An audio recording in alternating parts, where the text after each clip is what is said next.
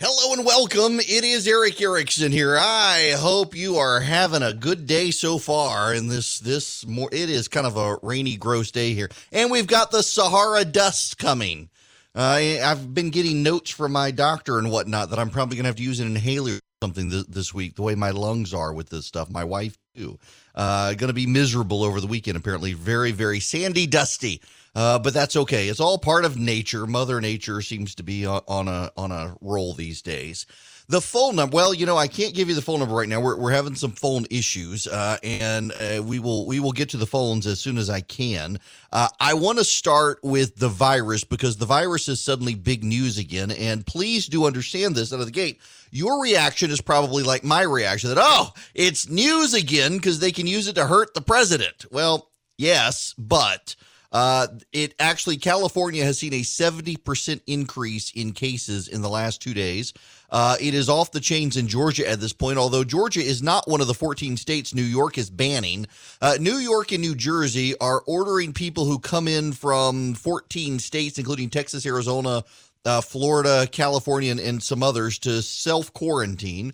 Now, let me give you the numbers in Georgia that are troubling to people. On the 15th, we had 1,409 cases. Now, I predicted to you this would go down. It was at 1,357 cases 2 days ago. It's gone up to 1,409 cases.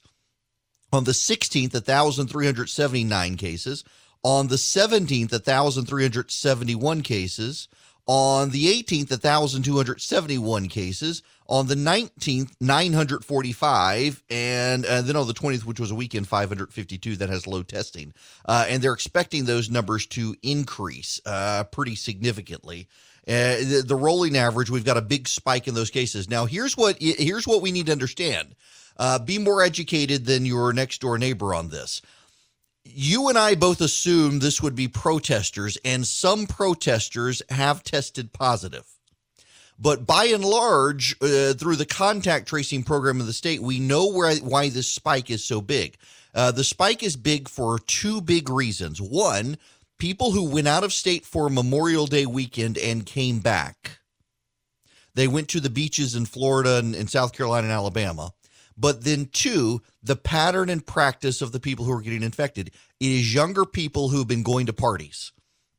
Restaurants and bars are spreading the virus, not the protests, believe it or not.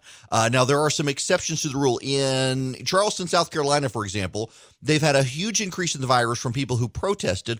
All of the people who got the virus, who participated in the protest, were going indoors to activities indoors. It appears that the outdoor activities are not the problem. So, for example, the people who were going to the beach in South Carolina, Florida, Alabama, going down to Gulf Shores and the like, they weren't getting the virus by going to the beach. They were getting the virus by going to the bars and restaurants. So understand that that's where the virus is spreading. It's if you're doing recreational activities, but your recreational activities are outside, you tend to not be getting the virus. One of the key exceptions to this, based on what I'm being told from public health officials, are the pontoon boats. You're scratching your head. The pontoon boats? What the heck's wrong with the pontoon boats, the kids on Lake Lanier or Toposofke and Macon or Sinclair or Oconee or Lake Burton or Lake Rabun. They're going out on pontoon boats with all of their friends, and they're having parties on the boats, and they're spreading the virus amongst themselves on these boats in close confines on the water. That appears to be one of the issues that they're tracing from younger people out having a good time on their boats and then going to bars and restaurants and hanging out at houses and having pool parties. That appears to be the big situation. You're not getting it by being outside per se, but when you got 10 people piled onto a pontoon boat together, drinking and having a good time. Oh, yeah, I know. Yeah, you can't be drinking and boating in Georgia. Right. This appears to be the problem. It's not protesters. It actually tends to be predominantly. I mean, the good news is if we're all concerned about race these days, the predominant number of people getting the virus right now are all a bunch of white millennials and Gen Zers who've been going out. They've been going to parties. They've been going out on summer vacation, Memorial Day, enjoying their summer. They're getting now. There is good news. Because we know where the virus is coming from, we know how to curtail it rather quickly. The parties need to wind down. The crowds need to wind down. Restaurants and bars are going to be impacted somewhat negatively here, I'm afraid. But we do know where the virus is coming from. We do know how the virus is being transmitted. We do know the cases where it's coming from and the areas of the state where it's coming from. The metro area in Georgia, in the Atlanta area, is also being hit in minority communities that have begun traveling again to see family. So people who have gone, for example, to Mexico and come back are spreading the virus in the Gwinnett County area. You've got business travelers are picking up the virus. They're not getting it in the airports and they're not getting it on the airplanes. They're getting it in their destinations and bringing it back. That, too, is a problem. You've got to be careful out there. You got to be careful with what you're doing. Wear a mask in public, and you'll kill the virus. We're seeing this around the country right now, or around the world, rather, of people who are doing this. Now, I've kept my eye, for instance, on Habersham County up in Clarksville, because, I went up to Clarksville. I did a Chamber of Commerce event up there, and people were kind of all together in a big facility, and a lot of people standing outside, which was good. And you got a place like Habersham County up there where you've got 4 confirmed cases, and the rolling average there, the trajectory is going down in a place like Habersham County.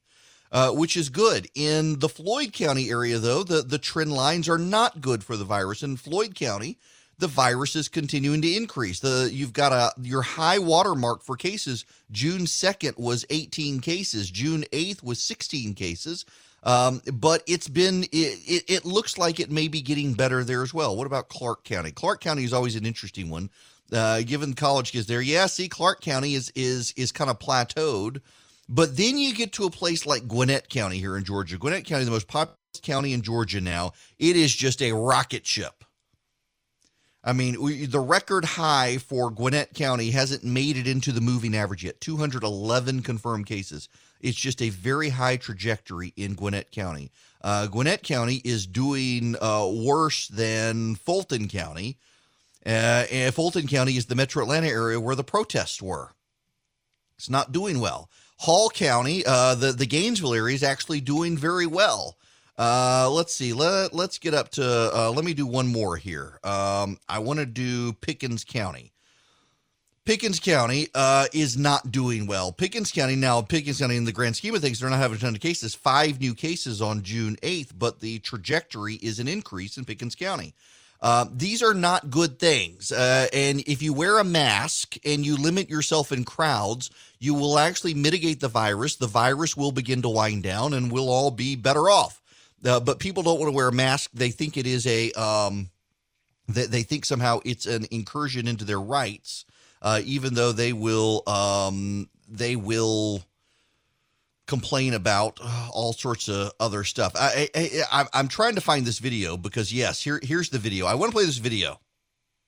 There is in Palm Beach County, Florida, they want to mandate that people wear masks. Have you all seen this video? This is one of the people who showed up who was against wearing masks. They're having a public hearing on a possible measure in Palm Beach County, Florida, to block people from wearing, or to require that people wear masks in public. This is a woman who is opposed, and I want to play you her testimony. You literally cannot mandate somebody to wear a mask knowing that mask is killing people. It literally is killing people. And we the people are waking up, and we know what citizen's arrest is, because citizen's arrests are already happening, okay? And every single one of you that are obeying the devil's laws are going to be arrested. And you, doctor, are going to be arrested for crimes against humanity. Every single one of you have a smirk behind that little mask, but every single one of you are going to get punished by God. You cannot escape God. You cannot escape God. I'm going to say that again. You cannot escape God, not even with the mask or 6 feet. Okay? 6 feet, like I said before, is military protocol. You're trying to get the people to train them so when the cameras, the 5G comes out, what? They're gonna scan everybody. We got to get scanned. We got to get temperatured. The kids have to go to school with masks. Are you insane? Are you crazy? I think all of you should be in a psych ward right the heck now, because none of you know what the hell you are all talking about. This is insane. And then you want to open this meeting with a prayer to God. Are you praying to the devil? Because God is not listening to that prayer, because all of you are practicing the devil's laws. What happened to Bill Gates? Why is he not in jail? Why is Hillary Clinton not in jail? Why are all of these pedophiles that are demanding you all to listen to their rules? Why are they not in jail? Oh, is it because you're part of them? Are you part of the deep state? Your time has expired. Are you part of the deep state? This is an anti-mask activist in Palm Beach, Florida, discrediting all the people who have legitimate concerns about masks, mind you. The conspiracy people are coming out of the woodwork saying, I gotta say,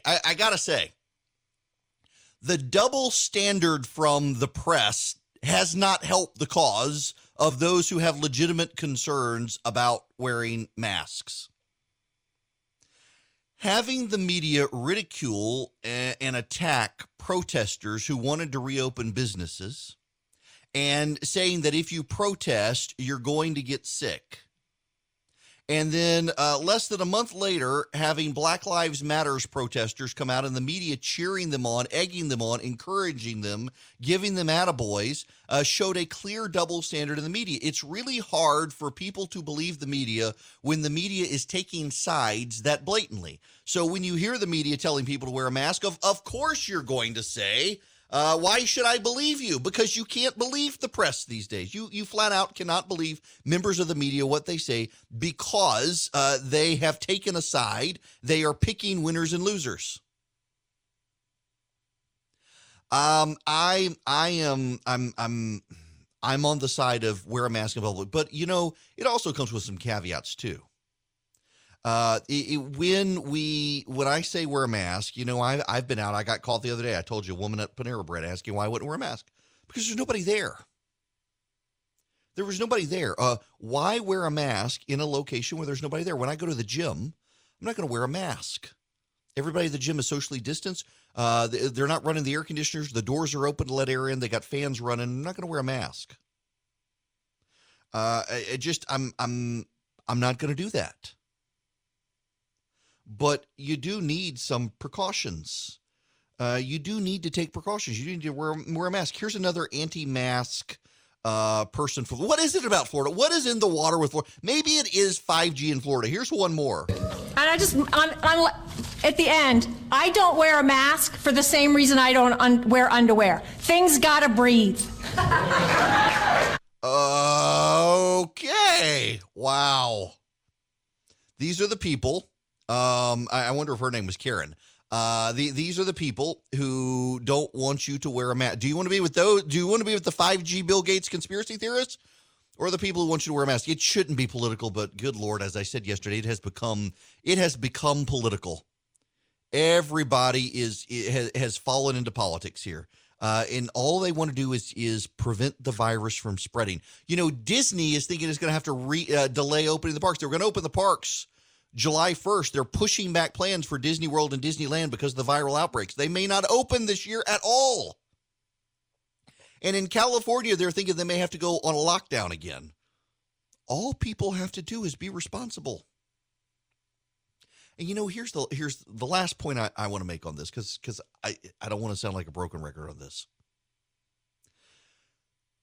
Our good governance requires responsibility from the citizenry. And when you can't do the right thing, a lot of people look and say, hey, we really need a heavy-handed government. Your freedom and liberty depends also on your responsibility in exercising common sense. And when you don't, you embolden the nanny state people who want a more aggressive government to demand that the government control you. And that in and of itself is a problem, and it's something we all need to be mindful of. All you got to do is when you don't go into a crowd. But if you do go into a crowd, put a mask on and everything will be okay. National connections, local focus. Eric Erickson is live every weekday. Hello there, it is Eric Erickson here. The phone number, 877-97-ERIC, 877-973-7425. Man, Have y'all seen Doug Collins yesterday went viral on Twitter, and it was the left attacking him. And why did the left attack him? Well, Doug Collins had the audacity to point out that this latest whistleblower from the Department of Justice has ties to the Democrats. Mr. Elias, you consider yourself to be non-political career staff. That was your statement, correct? When I go into the Justice Department every day, as a career employee, I leave my politics at home, yes. Okay. And that was the same as Mr. Zelinsky, Mr. Strzok, Ms. Page, others have done that. Let me ask you a question. As a career staff, being non-political, did you ever attempt to get detailed to this committee's majority staff? I, like yes or no? people over time, have explored various career options. Did you, within the last, under this majority, ask to be detailed to this majority staff?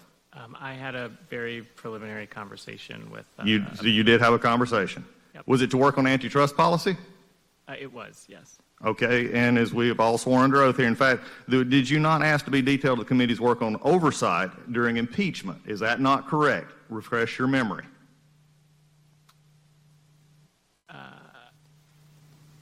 I may have also asked for oversight at one point with the blessing of Assistant Attorney. Okay, so you asked to come to this committee as a career staffer, non-political career staffer. You were asking to be detailed to this committee to work on impeachment. You wanted to come work for the majority during the impeachment of Donald Trump. Is that not correct?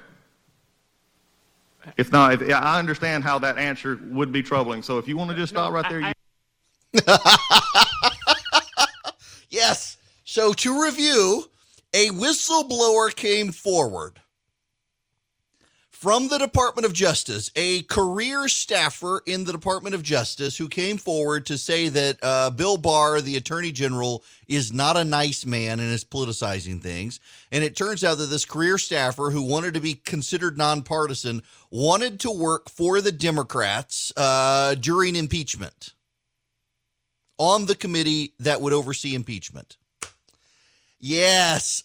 So the left lit up Doug Collins yesterday on social media for daring to highlight that. The left is livid with Doug Collins. I mean, they wanted to dox him and do all sorts of things yesterday for daring to get the guy to it. And the guy didn't want to admit it. I mean, you could hear it. He did not want to admit it. He didn't want to come forward and say that. And now even Christopher Wray is coming forward, the FBI director, saying he had concerns about the Mike Flynn situation. Decisions about producing documents in a criminal prosecution are typically handled by the prosecutors.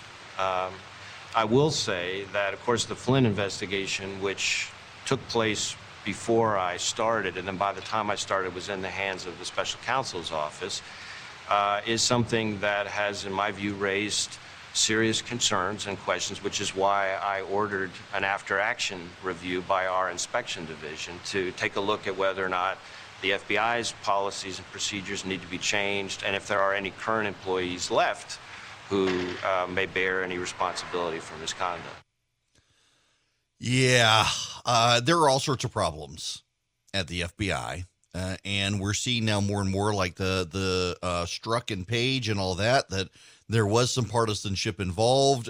You can certainly read that the Obama administration, including Joe Biden, was involved in the Mike Flynn situation. And we all sorts of issues there. And I do have to say, there's one aspect of the left's criticism of the DOJ getting rid of the Flynn stuff that does, you need to recognize there is one valid point to it. That if the administration can cancel investigations against its allies, the next administration can too. But if you already believe that the Obama administration ran interference for its allies, then there's no reason. And going back to the Clinton days, and the Clinton Justice Department turning a blind eye to stuff from the Clinton administration, even under Janet Reno, who would trot out these special prosecutors, but still would turn some things away that probably should have been investigated. I mean, Republicans have long expected that the Democrats politicize the Justice Department. The media never seemed to care until Donald Trump decided to do exactly what the Democrats have been doing. So there is that. Keep that precedent in mind. Coming up, well, we got a long way to go today. We got a lot of stuff, including the casino legislation. I'll bring you an update on that. Hello there. It is Eric Erickson. Boy, am I about to shift gears radically from what I had intended to talk about. I'm going to go in a completely different direction. The phone number, if you want to be a part of the program, 877-97-ERIC, 877-973-7425. A buddy of mine just sent me this. I believe, I don't know where this is from. I don't know where it is from. Breitbart got the video. This is an exchange between police officers. There are about 5 police officers and one white protester. You have a black police officer and a white police officer who are engaging with the protester. This is somewhat hard to hear, but you gotta try. A black person pointing the privilege of power is white? Yes, sir. A white person. We're done.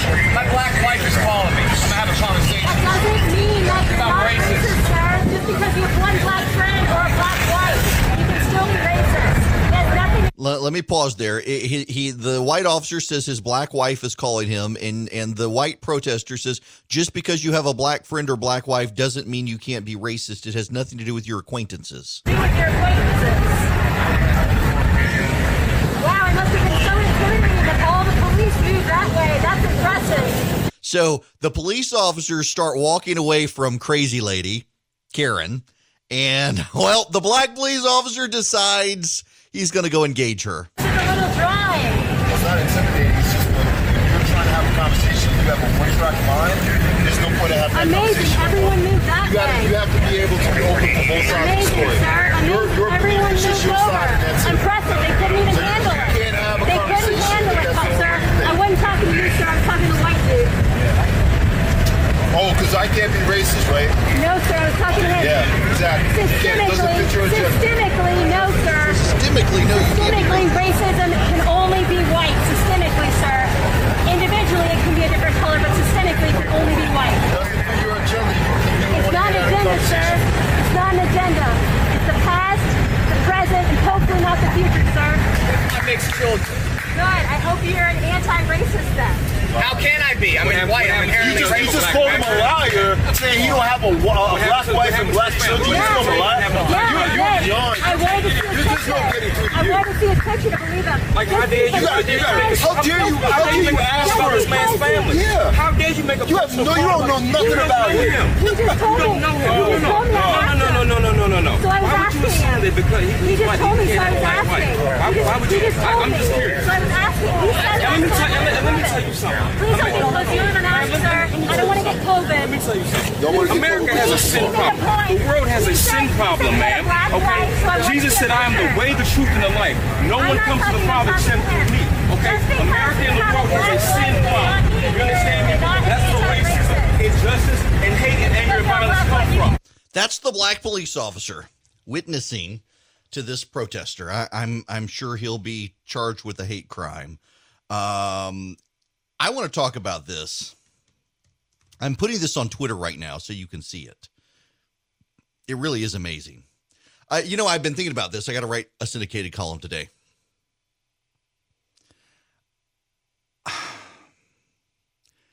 Hang on. I don't mean to get preachy on this program, and 2 days in a row is too much even for me, but I'm going to. I want to... Where is it? Hang on. Let me find it. Here we go. This is Paul writing in Romans, chapter 8.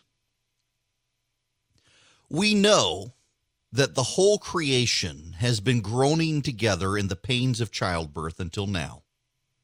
And not only the creation, but we ourselves, who have the first fruits of the Spirit, groan inwardly as we wait eagerly for adoption as sons, the redemption of our bodies. For in the hope we were saved. Now hope that is seen is not hope, for who hopes what he sees? But if we hope for what we do not see, we wait for it with patience. Likewise, the Spirit helps us in our weakness. For we do not know what to pray for as we ought, but the Spirit himself intercedes for us with groanings too deep for words. And he who searches hearts knows what is in the mind of the Spirit, because the Spirit intercedes for the saints according to the will of God. And we know that for those who love God, all things work for good, for those who are called according to his purposes. For those whom he foreknew, he also predestined to be conformed to the image of his Son, in order that he might be the firstborn among many brothers. And those whom he predestined, he also called. And those whom he called, he also justified. And those whom he justified, he also glorified. What then shall we say to these things? If God is for us, who can be against us? All creation groans. Now, there are a lot of people out there who they've got all sorts of end times predictions and prophecies. And, oh, look at the protests and look at the earthquakes and look at the volcanoes and look at the virus. This must be the end times. You know, the people in World War I thought the same thing. The world was at war. A virus was spreading. 50 million people would be killed from the Spanish flu. They thought the end times was upon them as well. All creation has been groaning. We ourselves groaning. We're a part of creation. God created all things. So if all things groan, awaiting the return, then we too would groan. And I don't want to get out there on a limb. But I want to say this.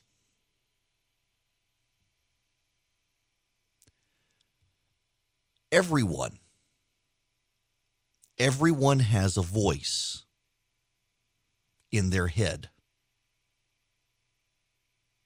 Everyone does. Now, you know, there are people who they actually can't think to themselves. They can't think quietly. You know, I have an ongoing inner conversation with myself where my mouth isn't moving, but I'm thinking things through in complete sentences. There are actually people out there who can't do that. I had no idea.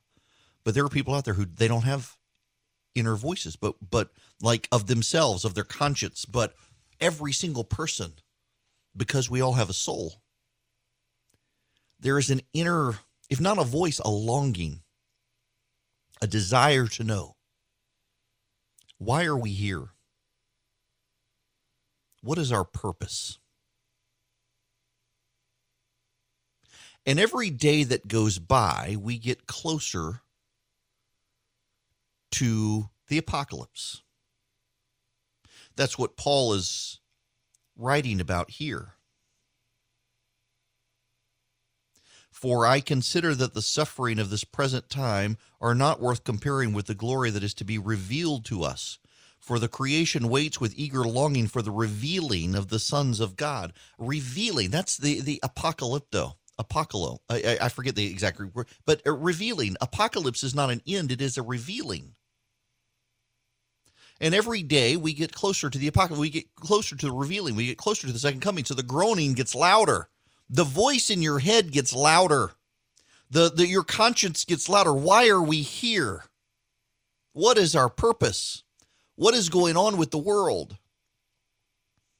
And part of me thinks that the reason you have so many millennial and Gen Z people in the streets marching now demanding justice is because there's a part of them that knows that there's something wrong with the world. The world is disordered in some way, but they don't have language to it. And so the language has been co-opted by those who have flat out rejected faith in God and have embraced faith in worldliness. They believe there is nothing more, and their job is to bring heaven to earth. But a heaven on earth co-opts the language of heaven because we're all made in God's image. So the word choices we use and the passions that draw out the Spirit in us are all based on things that were indwelled in us because we're made in the image of God. And they just direct it in a wrong way. But the longing, the protesting in the streets, the rioting, the clamoring for justice, the clamoring for righteousness, it's all something that all of us have in us. What is our purpose? To glorify God and enjoy him forever. But the world says, no, it's to enjoy the world forever. There's nothing beyond the world. Pay no attention to that longing in your voice. We all have an inner voice that says, I'm meant for something greater than this. And the world tells you, no, you're going to die. The worms will eat you. People will eventually forget you, but it's the circle of life. And that's not really true. And we know that's not true. And your inner voice knows that's not true. And when you're a kid, that's why kids are so open to the idea that there must be a higher power. There must be a higher being, because kids hear the voice more clearly than those who get older.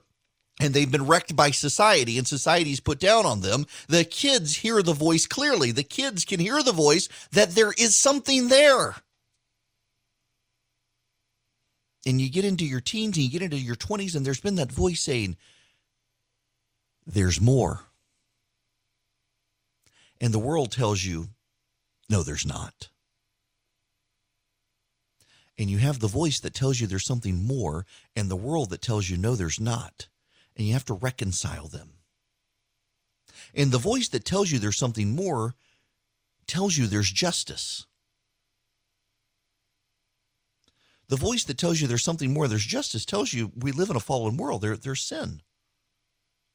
And when the world tells you there's nothing, but your soul tells you there's more and there's justice, and you hear these voices on the outside and say, well, the job is to bring you this heaven on earth here, then the religion that is true is the religion that is co-opted, and the religion that is twisted that tries to help you find the heaven on earth. All these people are doing is they're trying to find salvation. They're lost in a world that tells them there's nothing more. They're lost in a world that tells them it's bleak, that it's a cold, dark universe. The world tilts a few more degrees on its axis, you're dead. The world moves out of its orbit a few thousand more miles, we freeze to death or we burn up. In fact, the burn up is coming because of global warming. The people have polluted the world. We're all going to die unless you do something, and unless you claim your salvation. And the only way to claim your salvation is to shut up the other side. But that's not true. And they hear the voice, they hear the longing, and it groans louder. Every day that goes by is a day we get closer to that revelation, to that apocalypse, to that second coming. And so the groaning gets louder, and the groaning through the centuries has gotten louder, and justice cries out, and something must be done. And now we've got these protesters in the streets of this country, many of whom, by the way, have been left by the wayside by the economy, because the millennials and Gen Z have had worse economies than their parents. The promise of America has always been that the next generation will have it better than the preceding generation, and now it doesn't seem to be true. And they hear all of these things, and they're trying to figure out what's going on. Why am I getting the short end of the stick? And the groaning gets louder as we get closer. And so they're acting out in the street. Here comes a police officer to this girl who's got her entire systematic theology working out in her head right now, that there is systemic racism and it's because of white people. White people are the sin. And he says, no, the whole world is full of sin. We have injustice and racism because the world is fallen and you need Jesus. He's the way, the truth, and the life. And the girl can't hear it. And he's giving her the truth. He's witnessing to her in the street. As a police officer, black police officer, to a white girl who thinks she knows better than him and wants to lecture him on racism. And it's the confused mumbling of a girl who has heard the inner voice that there must be something more, and has fallen into a world of despair that gives her no hope. And that's part of the problem here. These people are lacking in hope. Not only the creation, but we ourselves, who have the first fruits of the Spirit grown inwardly, as we wait eagerly for adoption as sons, the redemption of our bodies. For in this hope we are saved. Now, hope that is seen is not hope.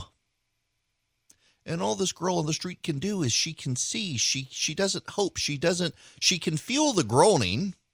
It's growing in her, the sense of injustice, the sense that there's something wrong with the world, but it's been focused on the things that can be seen. And because it's focused on the things that can be seen, there's no hope there. Who hopes for what he sees? But if we hope for what we do not see, we wait for it with patience. And her patience has grown out because she does not hope for it, because she cannot see it. And the voice keeps calling from within her that there's something there, and the world keeps co-opting it. And this is where the church continues to fail, because the church continues in our advance in our conversations in society to just put up a moral system and say, this is a better moral system. This is the way God set it out. And we leave out the other part, the most important part. You cry out for justice and you groan for something better because your body knows, your soul knows, the whole world knows something better is coming back. because real faith is not a better moral system. Real faith is in a man who is a God, who is to return. And the days are winding down. We don't know when the day will come, but we know it's coming. And we know that the people who are outraged are the people who, like the rest of us, feel that something is off. Everyone can feel that something is off. And we feel it more as the day draws near. We groan more as the day draws closer to us. And those of you who go out into the world and say, well, you need to adopt our ways as people of faith because we have a better system, we have a better way. Well, yes, but don't leave out the rest of the story. The reason you feel that injustice is because you're made in the image of a God who is going to return, and you need to get on his side before he returns, because by then it'll be too late. But you can do it. But we all groan for injustice, for justice, against injustice, because we're all made in the image of God. Creation itself cries out for justice. And that's what these people are doing. They know there's something wrong. They've got the voice. They're hearing the voice. The voice has gotten louder in all of us. We all know there's something just profoundly upending in the world right now. And the voice gets louder every day because every day gets us one step closer to that revealing moment. And it's up to you and me and others to be the voice that responds to that inner longing and says, yes, you're right. There's injustice, and there will be justice. And that day is coming. And you're not going to get justice immediately. It's going to take time, one step closer to that day.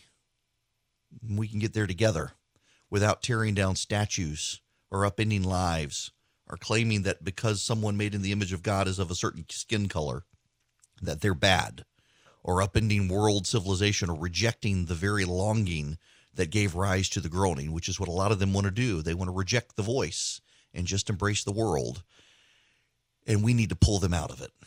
National connections, local focus. Eric Erickson is live every weekday. All right, you can't call. Sorry, we've got issues.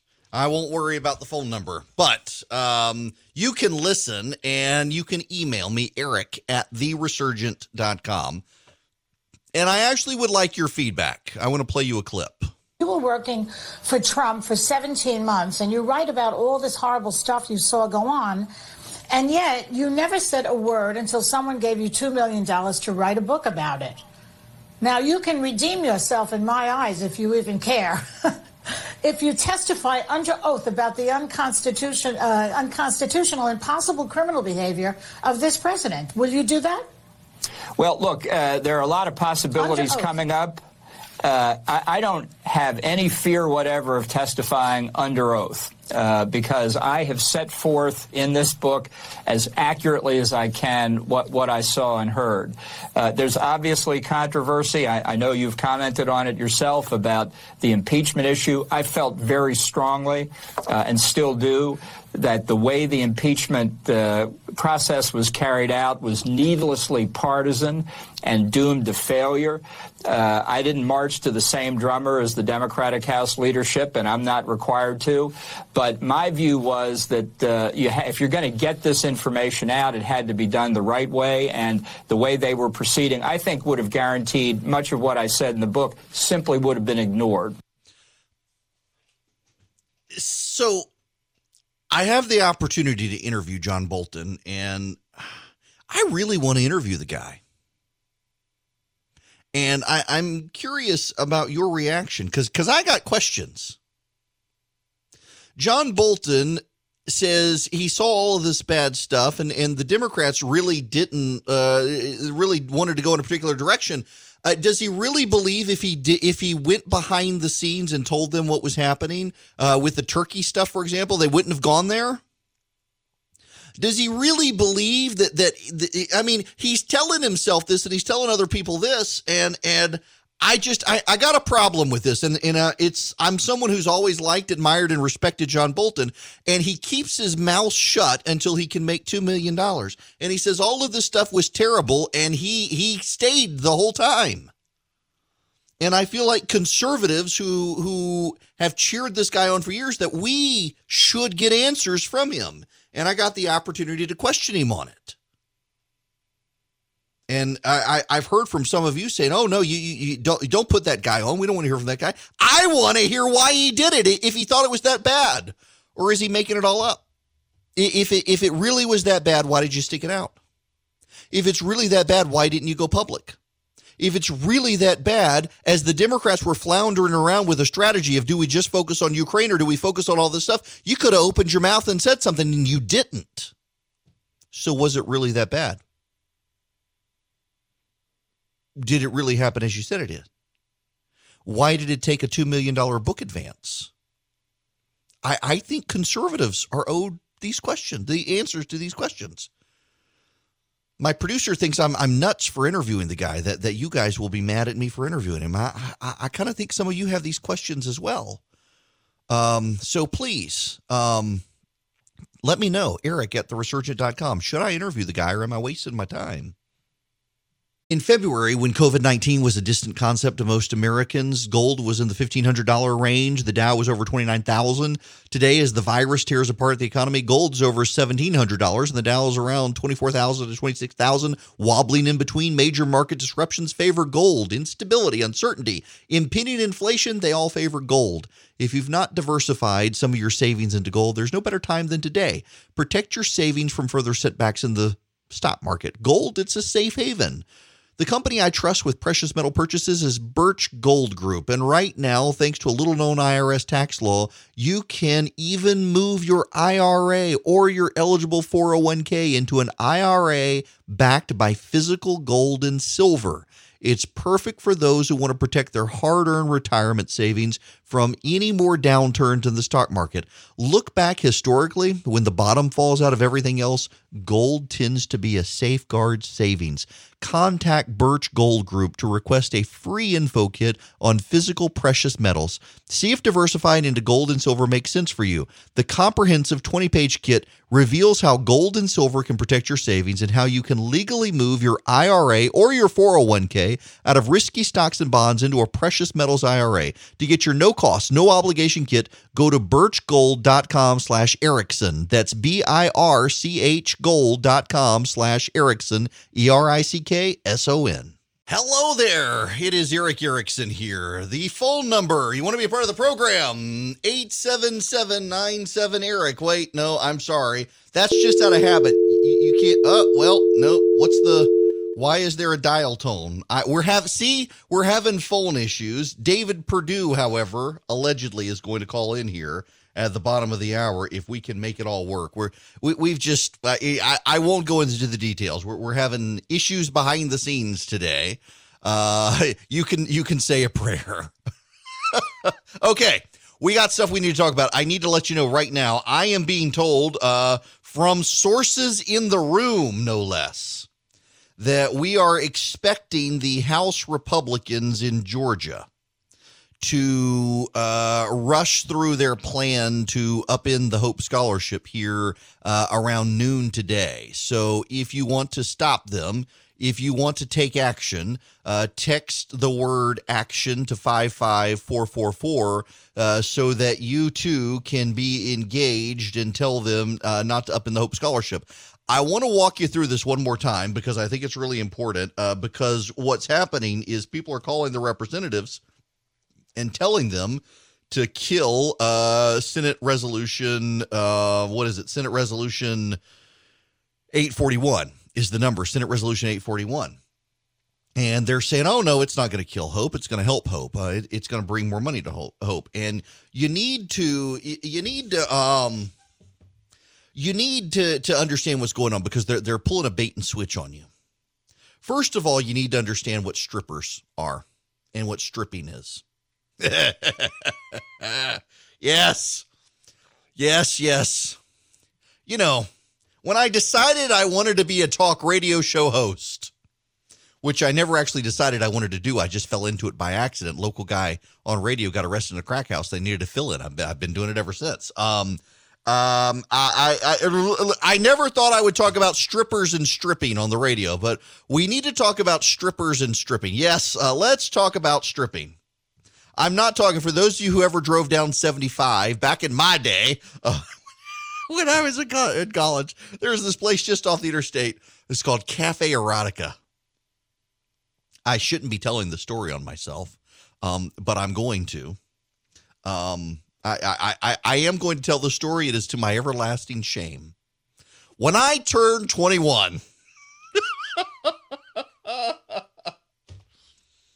so my college roommate and friends decided it was something I needed to go do. And they decided that's where I needed to go. And we went into this place. This was right on 75 and at the Warner Robins exit on 75. Cannot believe I'm telling on myself. But my college roommate and his friends decided that this is what I needed to do for my 21st birthday. And so you went in and you had to pay like it was some outrageous amount of money to get in. And you didn't get your money back. You went in. I'm not making this up. They paid, I was like $10 or $15 to get in. It was ridiculous. And they paid for me, and we walked in the door, and there was an overweight lady, standing on the stage, and, she wasn't wearing much of anything, and we immediately turned around and left, and we were out of our money. That was it. That's been my one experience in life. That was it. She's a large woman. I don't know if she was pregnant or what, but yeah, that was it. That was my one experience. The place is, I think it's a Zaxby's now. They eventually the guy died, and the city down in Warner Robins had a big party and celebrated that they could turn it down. It was just a blight. But yes. So here I am on radio all these years later. It's my turn to talk about strippers and stripping. So let's do it. Stripping. It is a process by which a house in the legislature, legislators love them some strippers. A house of the legislature sends a piece of legislation to the other house. In this case, the Senate sent a piece of legislation to the House of Representatives. And the strippers in the House of Representatives, they're all a bunch of prostitutes anyway. The strippers in the House of Representatives, they strip all of the language out of the Senate legislation. And they put in their language. Now, here's the key. It's got to be a germane piece of legislation. What is a germane piece of legislation? That means that if your Senate legislation comes over and it's about crime, then the House can strip the language of the Senate's bill and put in their own language, but it also must be about crime. If Senate legislation comes over and it affects the election code, then whatever the House of Representatives wants to do, they strip out the Senate language and they put in something about the election code. It can be completely different, but it's got to be germane. It's got to be in the same section. Well, the Senate sent over a piece of legislation called SR 841, and it would allow citizens of Georgia to sue the state of Georgia if the state of Georgia does something that the citizen believes infringes their rights. And it would be a constitutional amendment. And since it's a constitutional amendment, the House of Representatives stripped out very good legislation from the Senate and put in a different constitutional amendment. And the constitutional amendment that the House put in is about killing the Hope Scholarship. Except they're not telling you that. It's actually the way it's worded. It would be about bringing casinos to the state of Georgia. Now, if you call your state representative and tell them to kill SR 841, text action to 55444. I'll send you back all the information. I'll send you back a link where you can call your state representative, tell them to kill SR 841. They'll tell you, well, I do declare, we're not killing the Hope Scholarship. We're just bringing in casinos and gambling because who don't like to gamble? That's what they'll tell you. Ron Stevens from Savannah is the one who wants to kill the Hope Scholarship. But he doesn't believe he's killing the Hope Scholarship. You need to understand, he doesn't believe it. The casino lobbyists have got them convinced they're going to save the Hope Scholarship. Now, why did they want to bring in casinos? Well, you talk to David Ralston, or you talk to Ron Stevens, or you talk to Alan Powell, or any of them, and they'll say, well, we need this revenue to help the Hope Scholarship.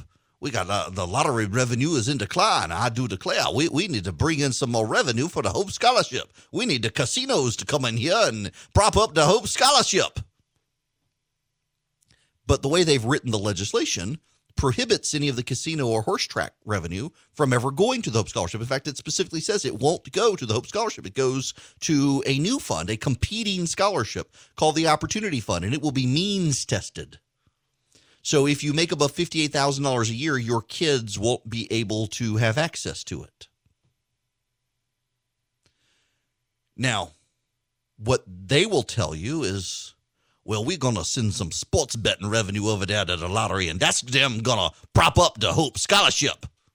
See, the way they've got it written is if you do sports betting on your phone, you'll get taxed by Georgia, and that money will go to the Hope Scholarship. But if you do sports betting in the casino, that money will go to this new fund, the Opportunity Fund. If you do betting at a horse track, that money will go to this new fund, this new scholarship. So only the revenue that is generated by sports betting that is not done in casinos will go to fund the Hope Scholarship. And they say that'll give you all the money you need for Hope. But how do they know? How do they know? Here's what we do know for certain. There have been studies going back to the 1980s on lotteries and casinos. And in every state that has brought in a casino after having established a lottery revenue goes down between 3 to 6%. In Missouri, in Pennsylvania, in Maryland, in Louisiana, in Illinois, in Massachusetts, in New York, in Mississippi, in Louisiana, in Arizona, in California, once casinos are introduced to a state, lottery revenue goes down. In some states, it's more than others. So what's going to happen is you bring in the casino, you're going to see a decrease in lottery revenue. This is a dispute. Everyone agrees. A casino will bring in revenue, but it'll decrease the amount of people buying lottery tickets and scratch-off tickets. So when they tell you that all the sports betting money is going to go to the lottery, what they're actually telling you is that the sports betting money is going to go to offset the losses from the casino. But remember, they've already told you we need more money than the status quo for Hope.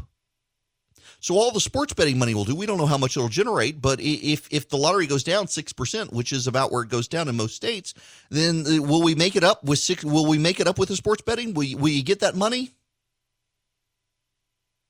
And if it gets you back to what you've lost, well, you're still at a deficit because they've told us the whole time that we need even more money for the Hope Scholarship. But they're telling us that the casinos and the horse tracks that they wanted to use for the Hope Scholarship, they're now not going to go to the Hope Scholarship. Not only are they not going to go to the Hope Scholarship, where are they going to go first? They're going to go to a new slush fund created by the state legislature that the legislature will preside over. And then once their slush fund is full, then it'll be divided between this Opportunity Fund and the general fund. And none of it will go to Hope. So now you've got this new Opportunity Fund created. Let's say it passes. The casinos come in. The revenue for the lottery goes down. Sports betting raises it back up to what it was lost, but it doesn't add anything to it. I mean, there's no sports right now. So sports betting, the revenue would be zero right now. So you bring in a casino, the lottery revenue goes down, and sports betting doesn't bring it back up. So you've already reduced it some. So then what happens? Well, you've got this new Opportunity Fund, and the Opportunity Fund gets funded. And what happens? Well, the Democrats say, wait, why are you giving more money to the Hope Scholarship? Why are you giving money to Hope? You need to give it to the Opportunity Fund because the poor kids, the rich kids, their parents can afford to send them to college. The kids whose parents make $58,000 or less, we need to help them first. The money needs to go to Opportunity Fund, not to the Hope. And do you really think the Republicans are going to stand up and stand up for Hope as opposed to the fund that helps the poor kids? Of course not. Now, here's the bitter irony of all of it. If they just gave all of the money to the Hope Scholarship, the poor kids and the rich kids could all go to school on Hope. If you sent all the casino revenue and all the horse track revenue to Hope, well, everything would be fine. You wouldn't need this Opportunity Fund. You know why they're doing the Opportunity Fund, interestingly enough? Democrats. The Republicans need a 2/3 vote. The governor's going to veto the legislation because it's calculated to impact the Hope Scholarship. So if it went to the governor, he'd veto it. But if they get a 2/3 majority, they can make it a constitutional amendment and let you vote on it. And the constitutional amendment will just say, do you want casinos and horse tracks? It won't tell you in the constitutional amendment, the way they've got it worded, it won't actually tell you that it's going to hurt the Hope Scholarship if you vote yes, even though it will. So they're completely misdirecting. So you need to understand that when you call your state representative, they're going to say, oh, well, we're not going to hurt the Hope Scholarship. We're going to send them some sports betting. And you're going to say, well, there aren't any sports right now. Well, this ain't going to come until next year. And next year, there'll be sports and we'll be funding the Hope Scholarship. We ain't going to hurt the Hope Scholarship. And you'll say, but you told us that we needed casinos and horse tracks to prop up Hope. And now you're taking money away from Hope. And every study that's ever been done by any organization has shown that money from casinos causes a decrease in lottery revenue. We're going to do the sports betting, but there's no sports right now, and we don't know about next year. Oh, there'll be sports. I mean, that's what they're going to do to you. You need to understand that. My babies, they went through UGA on the Hope Scholarship. We ain't going to kill her. I love me the Hope. Well, yeah, you love the Hope Scholarship enough to smother it to death and deprive it of funds. So the question for you is, what do you prefer? Do you prefer a means-tested scholarship where if you make over $58,000 a year, your kids are not eligible for the Hope Scholarship? Or do you just want more money for the Hope Scholarship? If you want more money for the Hope Scholarship, you better kill this legislation. The legislation is SR 841. And don't take no for an answer. Those of you in Middle Georgia, Sean Blackman, Dale Washburn, those are my shout-outs for Middle Georgia. It's the Republicans you got to pressure on this. You need to make them vote no on SR 841, and don't believe them when they say they're not going to kill Hope, because I've already laid it out for you. They said they needed the casino money to help the Hope Scholarship, and now they're saying the casino money won't go to Hope. Were they lying then, or are they lying now? The Republicans just want the casino. You know, there's that great movie, The Bridge on the River Kwai. It is one of my favorite movies. Lieutenant Colonel Nicholson wants to prove British engineering is superior to Japanese engineering. They're POWs in World War II, and they got to build a bridge over the river for a Japanese military transport train. And if the train gets over the river, the war is lost in Southeast Asia.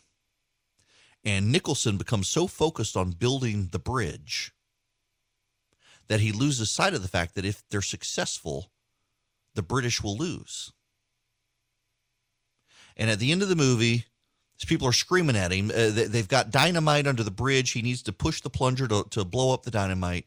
He realizes, as they're screaming at him, blow up the damn bridge, he realizes, my goodness, I've been so focused on getting the bridge built, I didn't see the big picture, and he falls over dead onto the plunger and blows up the bridge.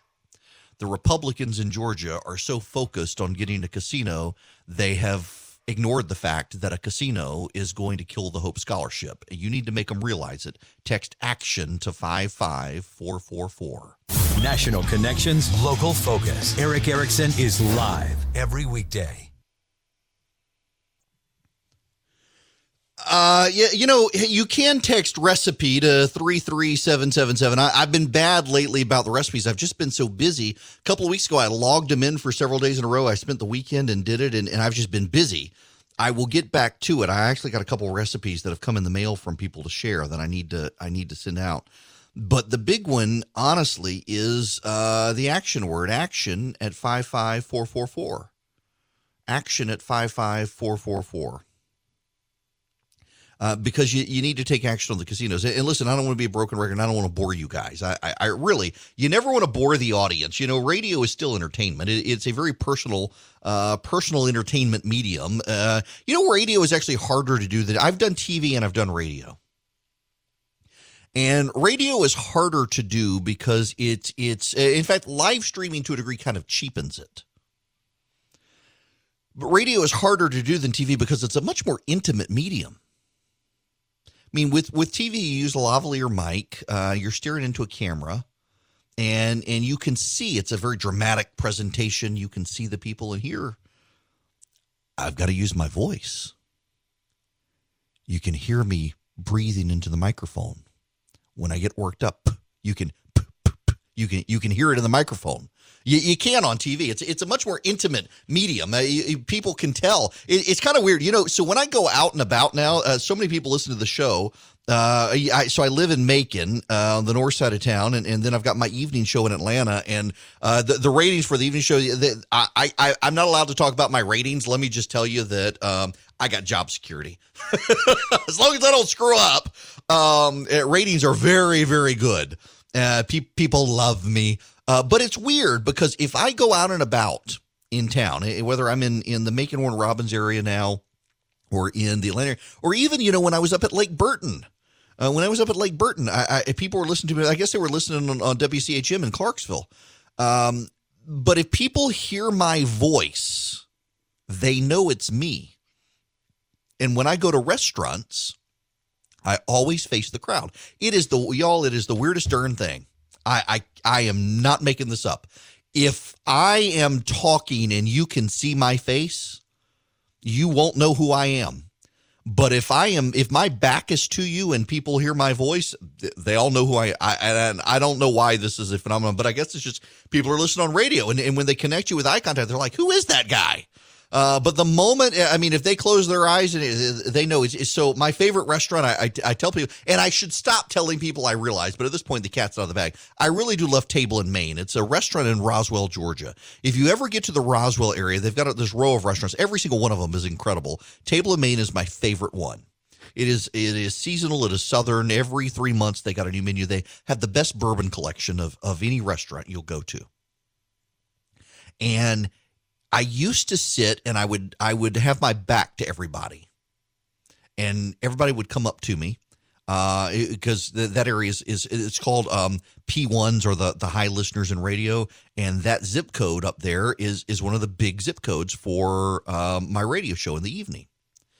And I sit with my back to people, and people come up, they just tap me on the shoulder, they say, "Hey, just love the show," and that's it. Everybody's very polite.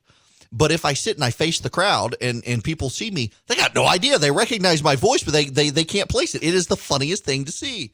It really is. I was actually talking to a buddy of mine a while back about this, who you all would know, and who is also in radio. And he said same thing where he lives, that he used to when he first got big and got a national show and everybody listened. He thought, go places, I gotta sit with my back to people, and said, nope, you got to face the people. You face people, they have no idea who you are. And it is an intimate medium. It's an entertaining medium, but I don't want to bore you to death by talking about this lottery. But I am trying to keep you informed. We do have other stuff out there too. And I got a question. We need to decide the question. This is important. We need to decide, when is Georgia going to legalize marijuana? But when we come back, joining me will be Senator David Perdue of Georgia to talk about what's going on Capitol Hill with police reform, among other things. And I can see the phone lines. The senator is calling in. Welcome. It is Eric Erickson here. The Eric Erickson Show. The phone number, well, I can't give you guys the phone number for a variety of reasons today, but I am waiting to be transferred to the great senator for the state of Georgia, David Perdue, who is actually on the phone with our station. And let's see, I can fire him up now. The senator from the great state of Georgia, David Perdue, calling. How are you? Well, Eric, I'm great, but I'm cousin David. I'm Sonny. Wait, you got to say that again. You broke up on me. Well, I said, this is Sonny. I'd love to be my handsome cousin David, but this is the ugly kid from Bon Air. Well, so I got to tell you, so I probably shouldn't put this on air, but so my producer's wife went into labor about an hour ago, and he left, and he sent me a text and said David Perdue is calling in at the bottom of the hour. So, so there you go. I've been telling people it was your cousin. Well, all right. So, Mr. Secretary, my understanding is you're coming in. I just assumed by reading the note that the two of you were coming together, but you're coming in with the Reconnect program, which is something I've been hearing about, and so I was kind of excited to see I was going to talk to somebody about it. If you want to let us know what's going on. I'd love to, Eric. This is a great program that money's been appropriated. The USDA, through its rural utility services, is also deploying broadband high-speed connectivity. We've been in a little town called Bremen, Georgia, in West Georgia this morning with the Carroll EMC and the Sync Global partners who are going to be implementing this, affecting about over 7,000 people in rural Georgia. But that's just really the basic infrastructure. It'll grow to more than that. But fiber to the home, I mean, gigabit speed comparable with any city. So it's going to be transformative. It'll change lives in West Georgia. Well, so my in-laws are over there, and my father-in-law complains about his internet speed all the time. So he may actually be able to get fast internet without me having to like rearrange wires. That'll actually be great news. I hope he's in that service area so he can blow you away with his gigabit speed fiber to the home. Well, and so around, particularly in rural Georgia now, as we're dealing with this virus and whether or not kids can go back to school, one of the big problems you hear all over the place in rural Georgia is whether or not people have access to things like high-speed fiber in some of these rural areas. What's the projection rate on it? Will it be expanded further outside that area? Well, it will be, but it doesn't go quickly enough. Obviously, you're exactly right. There is a real digital divide, and the pandemic has only demonstrated that more and more with remote learning, with distance telemedicine, with e-commerce, with just any types of things, or precision agriculture. But Congress had appropriated about $600 million initially. We've deployed that. We've had a couple of announcements here in Georgia, this one in West Georgia and Hurd and Carroll and another county here, Haralson County here, and we hope to grow it. We've got another $1 billion that we've taken applications on. It's oversubscribed, but actually, Eric, it's going to take more than that. This is like just raindrops, like a little sprinkle going from place to place. It's going to take a lot more money, but the president has insisted that the FCC, when it's spectrum sales, treat rural America equitably the way they're doing the cities, so we can have comparable speeds. Well, and not to throw you somewhat of a curveball on here, but that's probably the best place in Georgia to deploy this program, given how Atlanta and Birmingham just seem to be merging together, and you've got that zone right in there of people who are moving out to rural parts where you're about an hour and a half from Birmingham, an hour and a half from Atlanta, and the infrastructure there just hasn't caught up yet. No, that's exactly right. We've seen the Northwest corridor up toward Cartersville and Dalton, kind of expand industrial-wise. We've seen the 85 corridor to the northeast expand. I think the 20 West corridor, as you indicated, is just on the verge. And they we know what happened in Paulding County, but you've got these other counties out here like Hurd and Carroll and the others we mentioned that really, I think, on the verge. And with this kind of connectivity, it will just spur economic development growth throughout this area. Well, I hope so. Man, it's a pretty area, too. Not as pretty as Middle Georgia, mind you, but it is pretty. Now, let me ask you about school lunch programs as well, because my understanding is you're going to be handing out some meals for kids as well. Yeah, we're going up to Cartersville to a distribution site. We have our summer school program, and this one of the sites that we'll be at today is designated as a distribution site for summer meals. You know that USDA partners with our state boards of education and our school nutritionists there to get meals to kids that are on free and reduced lunch during the summer because they depending on that for their nutrition. So it's a great program, and this is the summer school option there of food that we'll be distributing in Cartersville today. So it's always an inspiring event. Good. Well, I've been wondering this summer, just with kids who have been dependent particularly on school infrastructure in rural parts of the state, what were we going to do in that situation? I know, for example, I know you're aware of the meals program from some of the nonprofits in Atlanta that deliver meals during the summer, but people in areas that don't have that infrastructure, just being able to get these kids fed, which, I mean, whether you're conservative or liberal, regardless of your views, there are kids who are going to be hungry this summer without the government helping them. So I'm glad y'all are doing that. If if you don't mind, let me ask you real quick. The last time you were on the program, we were talking about the transitional infrastructure needed to get some of the corporate ag interests rolled over to be able to sell to grocery stores and consumers. Do you have any update on that? Because it still seems like there are some shortages out there, but most of it, by and large, seems to be resolved. Most of it's resolved, Eric. Fortunately, we were in kind of a crisis area there for 2 or 3 weeks, but we've got most of these processing plants up north of 98% year over year. We think that will sustain us, and they'll grow back to where the demand is over this realignment. As restaurants grow, come back open, the normal dual track of distribution will reoccur, and it'll become normal. But I think they're probably at 98% because the demand structure can only push so much through grocery stores.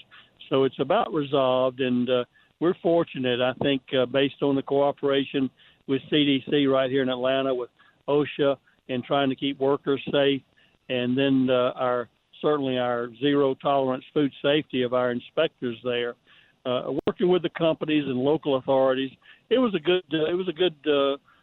effort there. The president, you may remember, signed a Defense Production Act that deemed these critical, and we had the ability at USDA to issue orders for these companies to continue. We fortunately, based on cooperation and collaboration, we never had to issue a Defense Production Act order, although it was very important. The President's act was very critical, helping everyone understand how serious this was.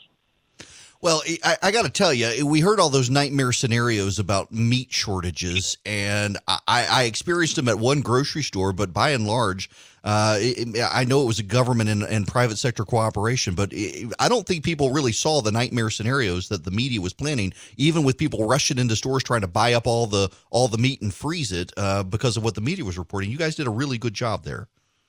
Well, thank you. Interestingly, you're right on target again. It was easier to find meat than it was freezers in stores. We had some people tell us that they had to go out of state to buy freezers. That's exactly what we saw. We saw almost like a national hurricane alert where people went in scenario, then they went in and just tried to hoard things and froze it and others. Well, we're getting back to normal now, and I think most of the varieties are back in the stores. Well, listen, I know you got a busy day, and one, I appreciate you taking the time to stop by, Mr. Secretary, and two, that maybe my father-in-law won't be complaining about his internet speeds over in Carroll County anymore. Well, you help him get set up on that high-speed fiber to the home. You know how we boomers are. We need you. All right, Secretary Perdue, thank you so much for stopping by, and have a great trip here in your home state today. Thanks, Eric. Bye-bye. Bye. Secretary Perdue, not Senator Perdue, Secretary Perdue. Yep, we've had a lot going on here this morning. Just so you understand. Now, we're this high speed. This is called the Reconnect program, and it is going in out in West Georgia. You know, you people who are listening out there in West Georgia, there's a radio station in Carrollton I want to be on, and they won't put me on. A little aggravated. That's all right. They're good people. But it is Carroll County, Heard County, Haralson County, and Troup County. They have expanded fiber lines out in that area. And you do, if you look on the map, in fact, let me pull up the map of our great state of Georgia. I don't want the satellite view. I want the map view. You go out, and what's happening in the state is actually kind of interesting demographically. Why is Rome in this? Oh, because I got the map upside down. That's the problem. If you look, this is great radio, people. This is great radio. If you look at what's happening, so you've got I-85 and I-20 headed towards Alabama. The area around Tallapoosa, Carrollton, Bremen, Mount Zion, Bowden, that whole area is exploding in growth because of Birmingham and Alabama just seem to be merging together very slowly. The Oxford-Anniston area in Alabama is starting to grow. And then you've got Highway 27, US 27 South, that runs down to the LaGrange area. And that corridor is exploding because you get down to the Columbus area and the Auburn area, the Opelika area. And so you've got this big surge of growth out there, but the infrastructure has not caught up. A lot of people are on septic tanks. You don't have a lot of municipal water supplies, a lot of well water, and also the communications infrastructure. A lot of people on satellite and no fiber lines. So they've been expanding with federal money a pilot program to expand fiber lines over there just to test and see if they get it to work. And it worked brilliantly. So they expanded it, and the Trump administration really took the lead in this to Carroll, Haralson, Heard, and Troup County. And this project, thus far, it's going well and looks like they're headed in the right direction.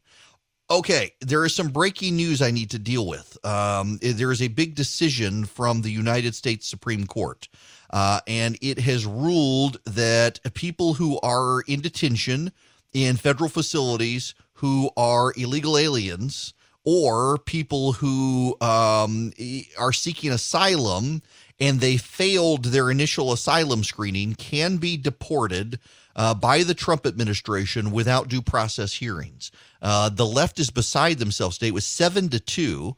All of the Supreme Court with Ginsburg and Sotomayor, who are always the two who dissent, Kagan, Breyer, and all the conservatives together have said that this is fine. Now, the law you need to understand, because I'm watching as I was talking to the secretary, I could see it starting to flare up. What the law has said is that if you try to get asylum to the United States, you make it here and then you apply for asylum, even if you're an illegal alien and you came here for the sole purpose of asylum, you go through an initial review. And if you fail the initial review, you can appeal. And what prior administrations have done is they've allowed people to stay in the country while the appeal was going on. And the Trump administration said, no, if you fail the initial review, you're not supposed to be here. We're going to send you somewhere else and hold you outside of the country because we don't want you to become an illegal alien roaming the countryside.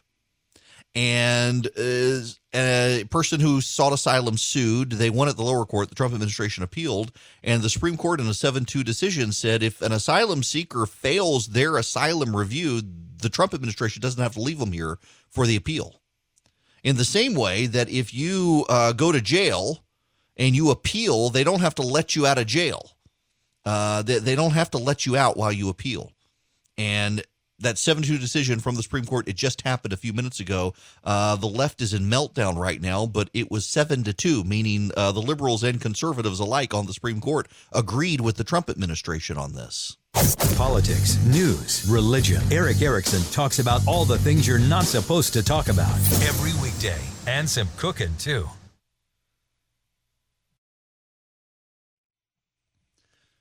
Yes, you can go to theresurgent.com, and remember, you can text ACTION to 55444. Call your state legislator and tell them they need to stop this SR 841. It is SR, and again, SR stands for Senate Resolution. The House took a Senate resolution, stripped it of its language, and put in what the House wanted. That's both sides do this. Both chambers do this. You do need to understand. Both chambers do it. And it's what's happening in the state of Georgia today. I am told they're going to try to rush it to the floor. I want to ask a question. I don't mean to be provocative or controversial on this. I actually do want to, I'm interested. When does the state of Georgia legalize recreational marijuana? The reason I ask it that way is because time and again, our state says they need more revenue. So, for example, they want to increase taxes on vaping, and they want to increase taxes on cigarettes. I sneezed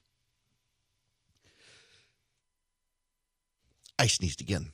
I'm so glad my new mixer has a mute button. Can I just tell you guys, in the past, this is so unprofessional of me. In the past, I had to scramble to yank the volume down before I would sneeze. I got allergies. And this office is just dusty this morning. And in the past, so I'd have to lower the volume real quick and then try to get it right back to the right level. And thankfully, I have a new mixer. It has this nice red mute button, so I can hit the mute button right before the sneeze comes out, and I don't blast your eardrums or mess up the volume. So now, as I was saying, I always like to tell you what goes on behind the curtain. I try to be as transparent as possible.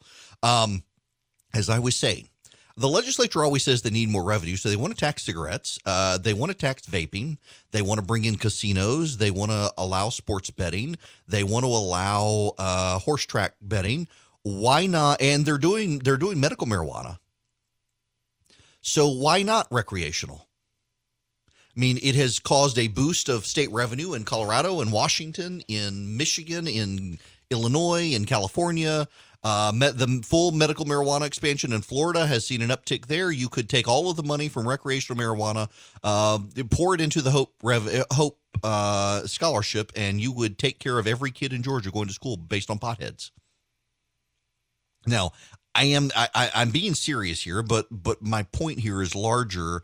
It is that our state legislature continues to tell us they need to introduce all sorts of vices to the state in order to boost revenue. I mean, remember when they wanted to help the beer industry with craft beer. Good. I fully supported it.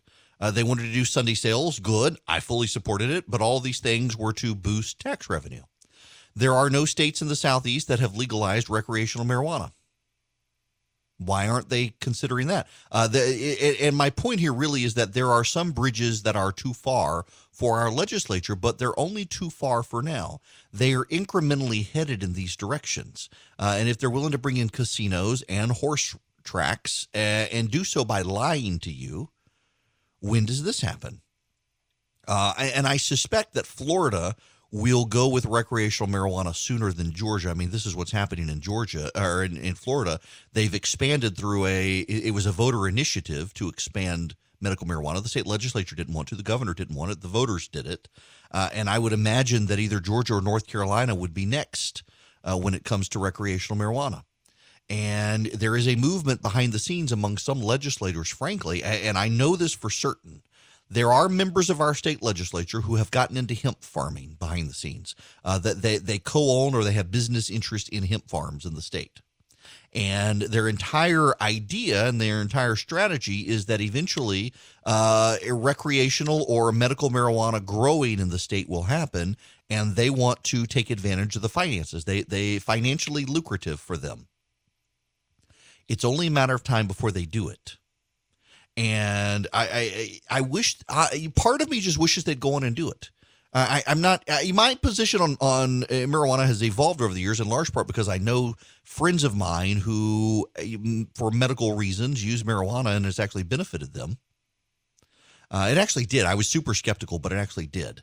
And I'm still somewhat skeptical, and there is some data that's troubling out in Colorado and in California and the like, particularly kids under 25, people under 25 who use marijuana recreationally, when they get older in life, tend to have all sorts of mental health problems. There does seem to be a lot of research out there that your brain is not fully developed until you're 25. And so if you're using marijuana before 25, schizophrenia and things like that become much more problematic later in life. And these are there's a lot of research put out there by the potheads who say all this stuff isn't true. But when you actually look at the academic research, there actually is a lot of research that schizophrenia is a problem among people who started using marijuana before they were 25 or so, as their brains fully developed. But a lot of these states are doing it, and it does make you wonder, when's it going to come to Georgia? If our legislature is willing to sell out everything else, including casinos and horse tracks and sports betting and the like, when are they going to do this? Hello and welcome. It is Eric Erickson here, the Eric Erickson Show. You can't call in. We're having issues, but that's okay. You can listen to me. You people don't call in anyway. I ask all the time. I start to feel bad, and I keep thinking, is anybody listening? I mean, do people actually listen? And then I get emails from people all the time saying, we just want to listen to you. We don't need to call in. So you make me feel good, the 5 of you who listen. Did you know there was legislation? It passed the Georgia legislature yesterday that the state legislature voted to cut its pay 10%. It passed the Senate overwhelmingly. It went to the House of Representatives, and the career Democrats in the House of Representatives voted against it. One Republican voted against it, Representative Mark Morris. He voted against it because he said it didn't actually cut the per diems or the driving or any of the benefits for the leadership. It affected everyone else, and he wanted it changed, and his was a protest vote. Every single one of the Democrats voted against it. In state employees across the board, state employees outside of education are taking 10% cuts. So the legislature decided, you know what? If they're taking 10% cuts, we'll take 10% cuts. And all the Democrats oppose taking a 10% cut. Now, you got to understand, some of those Democrats have been there for a very long time. It is their income. It is their income. And you do need to be mindful of that. Unreal that they did that. By the way, this hour, I keep telling you about them, and I know you guys are going to them because they've seen an uptick in traffic, and they assume it's for me. True-precision.com. True, TRUE-precision.com. You need to go to their website if you can and check them out. They will upgrade your gun, and they do amazing upgrades. I'm mindful of the people who listen, and Jeannie called in and lectured me on my language, and I got to be careful. Y'all, it's awesome. The guns are awesome. The barrels are awesome. The slides are awesome. If you go to Instagram, E.W. Erickson on Instagram, you'll see I've got one. I've got a Glock 43X from True Precision. They sent it to me. It has the slide is camo. The grip is better. They put on better sights. It is my favorite gun. Hands down is my favorite gun.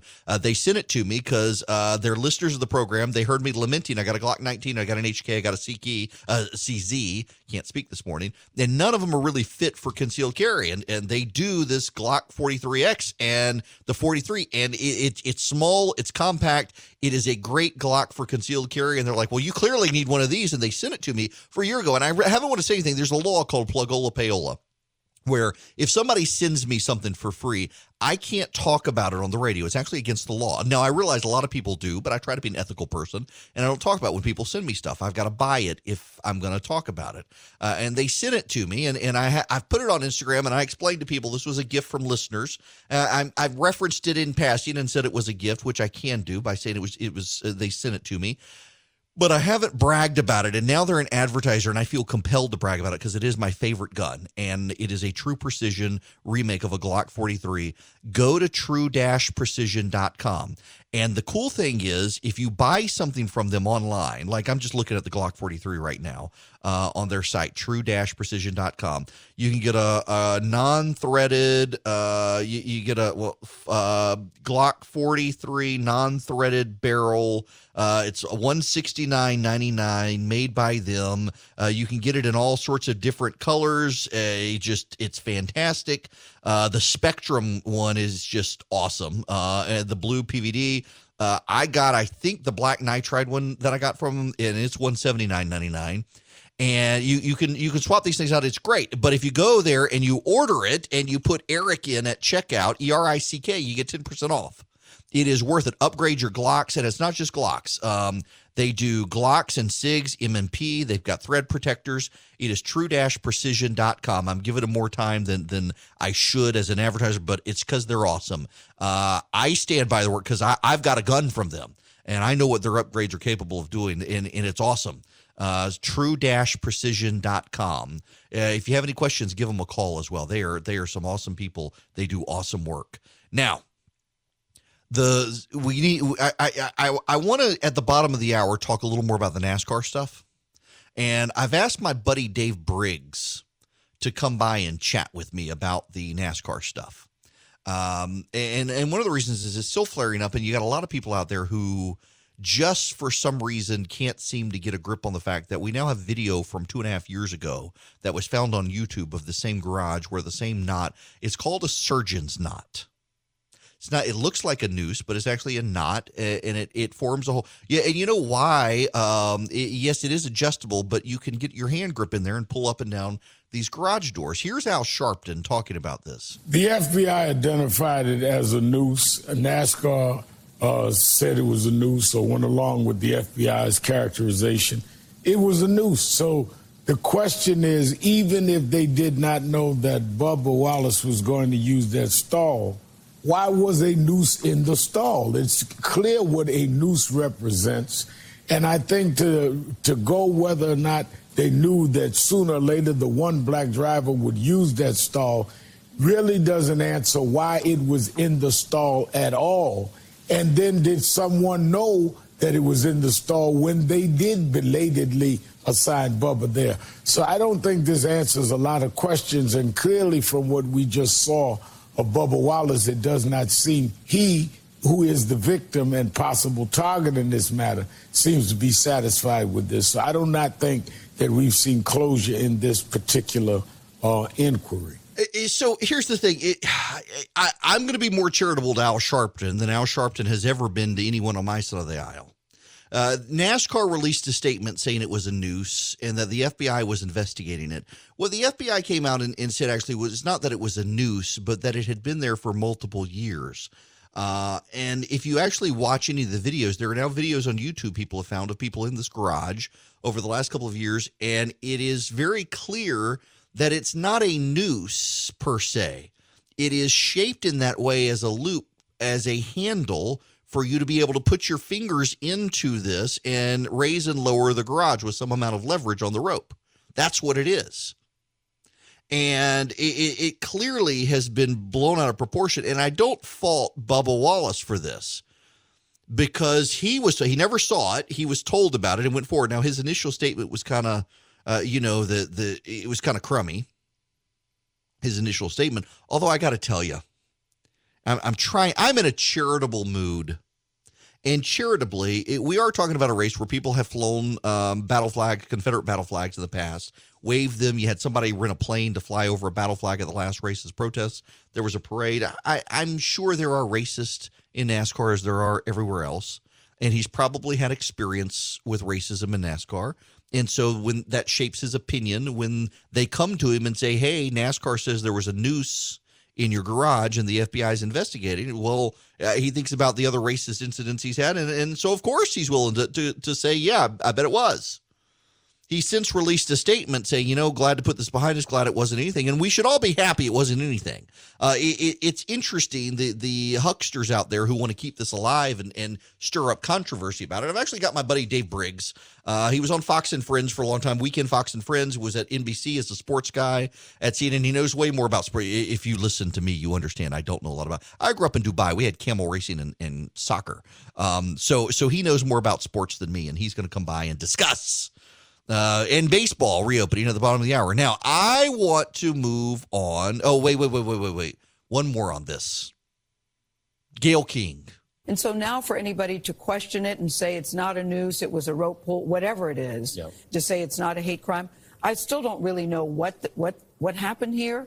Yeah. But it's very painful to see how personally he's taking it. He says he's fine, but you can look at him and see that he's not fine. Yeah. I'm very unsettled by that.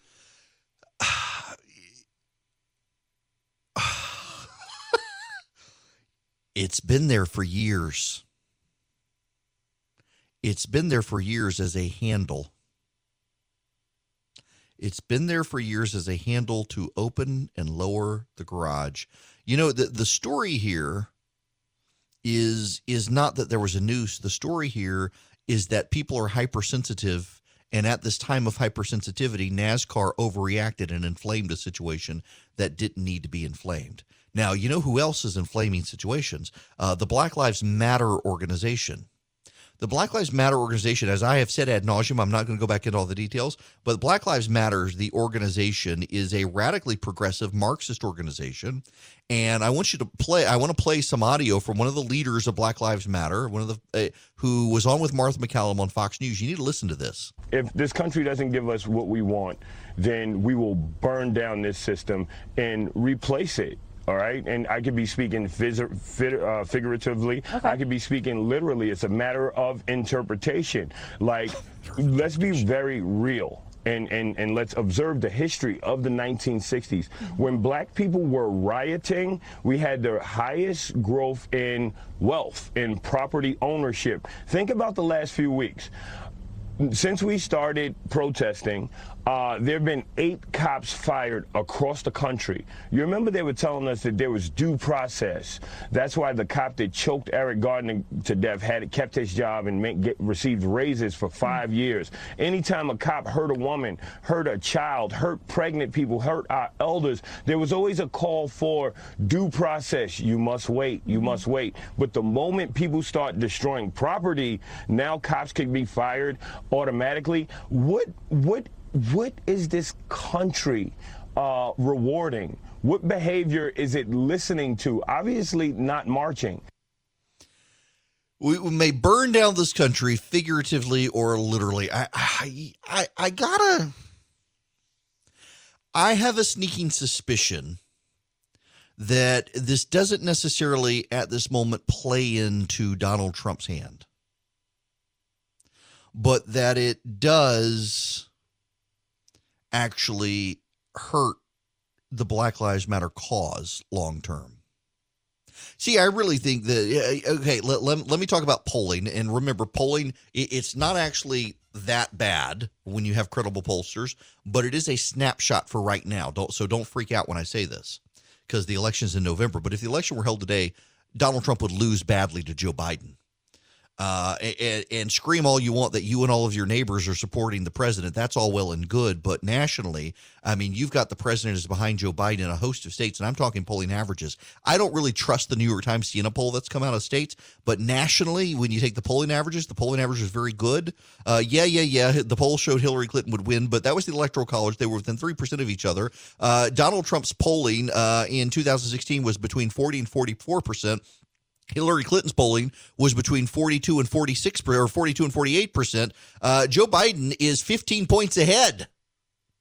Incredible polls. But that's today. Again, don't freak out about it. That's today. If the election were held today. See, I don't know that this really helps Donald Trump per se. And I think that if the Trump campaign can't get firing on all cylinders, like the president, I mean, for example, what's his name? John Thune from one of the Dakotas, South Dakota, I think. John Thune is out saying, the president's still running a campaign for the Republican nomination. He needs to run a general election campaign, and he's right. The president is trying to rally Republicans. He's not trying to rally independent voters, and he needs to be focused on independent voters right now. He needs to be focused on expanding the Republican base right now, and he's not. And that's a strategic problem with the Trump campaign. They need a campaign shakeup. Brad Parscale needs to go. They need to bring in new people. They brought in Jason Miller to start being a presidential campaign whisperer to the president, which is great. Jason Miller is awesome, and he will help the president, I think, focus on the general election. They got to do something. But I think whoever wins in November, regardless of where the polling winds up in November, whoever wins is going to see a huge backlash against them in 2022. That's why I think if Joe Biden wins in November, it's going to be bad for Republicans nationwide. We're going to see big losses in Georgia and elsewhere. And the Democrats, if they take control of state legislatures, will be able to redraw the congressional districts to benefit the Democrats. But there's a problem.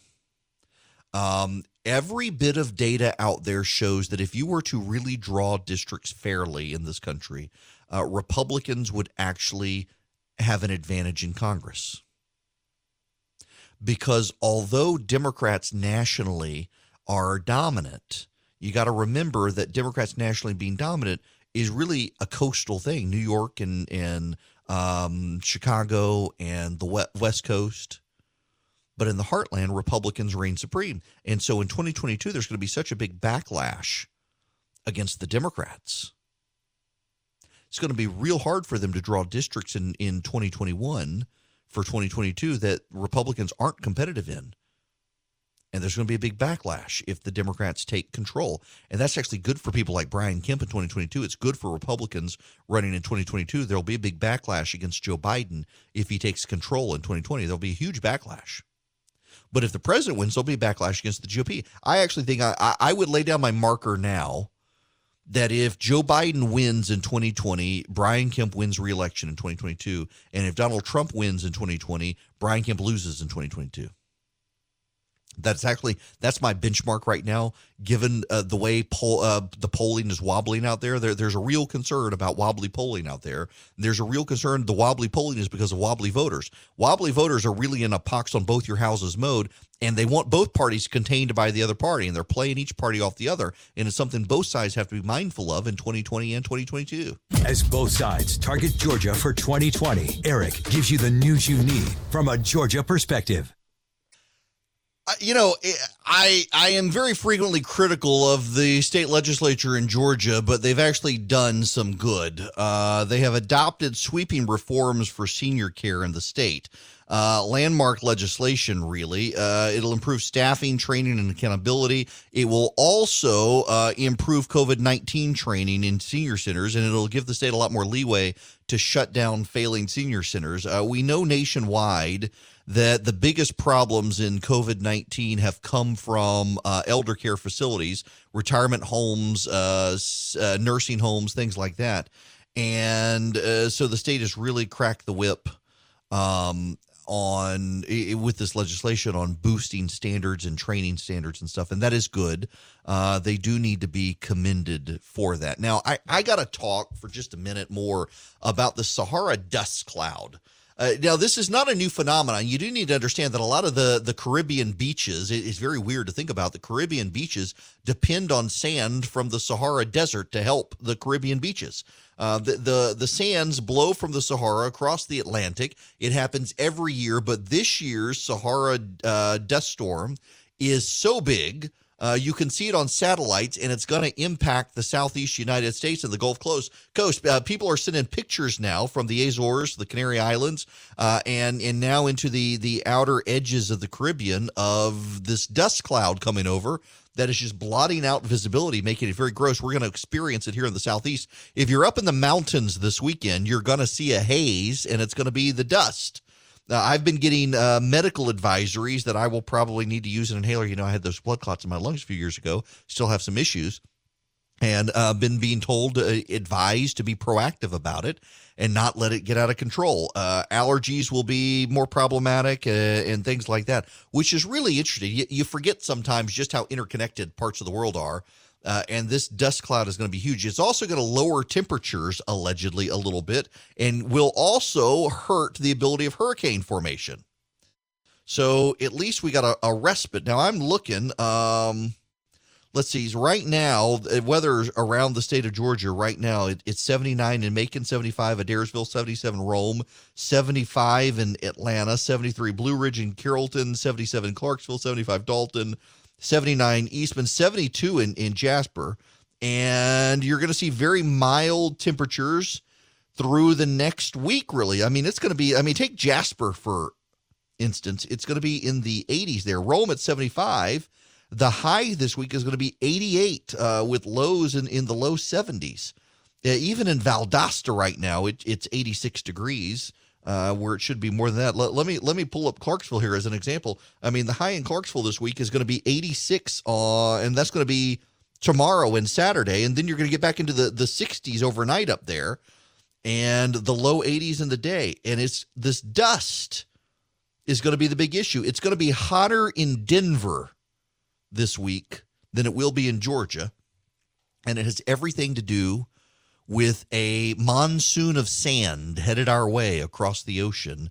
I was talking to a buddy of mine who's a pilot, asked him if this is a problem for them, and he said not really, because one, it's not volcanic ash, but two, it's planes fly above 30,000 across the Atlantic, and the sand floats between 15,000 feet and 20,000 feet blowing across. It doesn't actually get higher than that.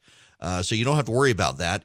But he did say that if they're flying across the Atlantic, particularly some of these flights that go from South America to Europe, they'll fly right over it. And if it was daytime, you would be able to see the sand beneath you. It would be a very brownish fog over the ocean, which is kind of cool to think about, seeing it from above.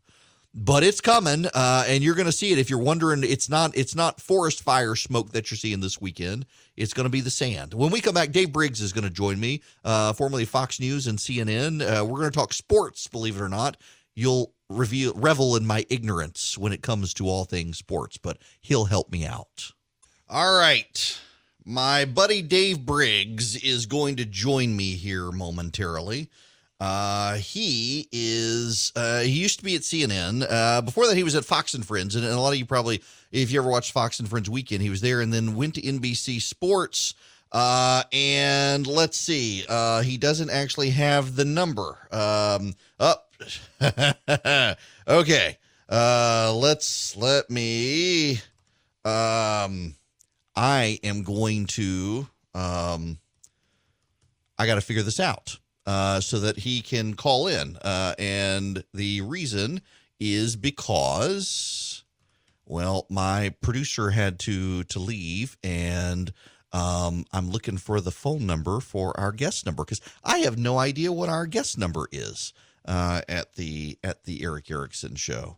It is one of those things where when your life gets upended, these are the sorts of things you have to deal with sometimes. We will figure it out here momentarily. And let's see. How about I do this? Okay. Call. All right, Jim. When you see a phone line light up, that is going to be Dave Briggs. Y'all, we've had all sorts of technical problems here this morning, and you just have to bear with me today and offer some grace because things kind of got upended early this morning, and we've had all sorts of technical difficulties. In the meantime, while I am waiting for Dave to call, and it looks like he's calling in now, I want to talk about sports stuff with him. Because, well, he knows more about sports than I do. I have mentioned before that I grew up in the Middle East. We moved to Dubai when I was 5, and we moved back to the States when I was 15. Now, I don't want to give you the impression we had no sports because there was football, and I was in middle school, I played baseball. But in general, there weren't a lot of sports growing up in Dubai. You could go to the camel races, you could watch the cricket match, but there was no like college football on TV or anything. So I'm completely ignorant on sports, which is why I have to rely on people like Dave Briggs to tell me what to think about sports. And he's joining me now. How are you? I'm good, my friend. How are you doing? You may say that about yourself, but I think you did a pretty nice job in taking down the Bubba Wallace story on yesterday's program. Well, thank you. I appreciate it. And I want to talk to you about that out of the gate because let's be honest here. And this is not to disparage NASCAR at all. I got a lot of friends and family who love it, but this is a sport where people have flown Confederate battle flags in the past. I'm sure Bubba Wallace, being a black NASCAR driver, has experienced things. So it was obvious when NASCAR comes to him and says, hey, we found a noose, that he's going to believe NASCAR, that he's going to take them at their word. Yeah, absolutely. Look, I Bubba Wallace, first and foremost, has experienced more in life than anyone ever should. So let's start with that from an understanding standpoint. But look, I think NASCAR did him no favor here by calling it a noose. But ultimately, who do I blame where we are right now? Bubba Wallace had an opportunity to move on from this, and instead he goes on a limb and calls it multiple times a noose. Now, 24 hours prior to the FBI releasing the news, I had talked to people around the sport that said this sure looks like a garage door pull. They showed me pictures from prior races that looked like that identical garage pull. There were people writing about the fact that it was not, in fact, a noose, that it was a garage pull, yes, tied in the of a noose. Maybe we're getting lost.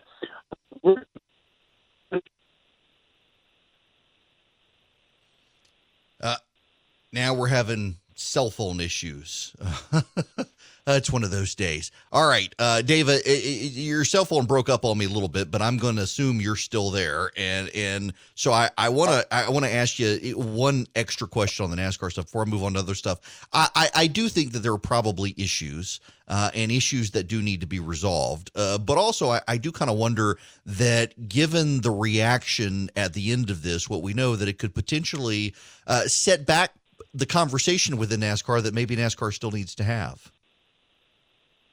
Absolutely. Look, again, I don't think anyone did themselves any favor. They should have focused on the fact that there was a Confederate flag parade on Sunday prior to the race outside the Speedway, that there was one hanging or flying overhead during the race. That Bubba Wallace has been subject to threats, and from what I've been told, even death threats over his life. The point is for NASCAR, how do they wrestle with this? Because I have covered the sport. I've been to many races, and there is a racist element to some of the Deep South hardcore fans. Can NASCAR grow without those fans? I don't think so. TV ratings are down some 35% since 2015. Now, they've been flat the last couple of years.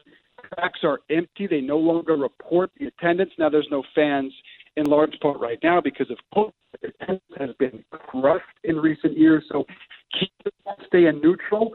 Maybe. But can they grow? Can they attract a whole new fan base? I'm very skeptical of that reality, even though I am a big fan of the sport and love the people in it.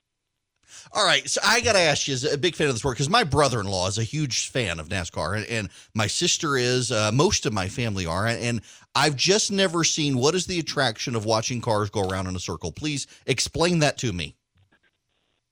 Well, and that's why I think ultimately the sport is in deep trouble, because they can't get young, less attentive sports fans to tune into it. Now, to me, the attraction when I started covering it a couple of years ago was some of the great personalities. Tony Stewart, Dale Earnhardt Jr., Jeff Gordon is now gone. So some of the big personalities, and I think Tony Stewart was probably the biggest of them, the fights after the track, a lot of the jockeying for position and wrecks, and a lot of that stuff has disappeared. A lot of the personality has disappeared. And what you're seeing now is a lot of corporate sponsor machine soundbite guys.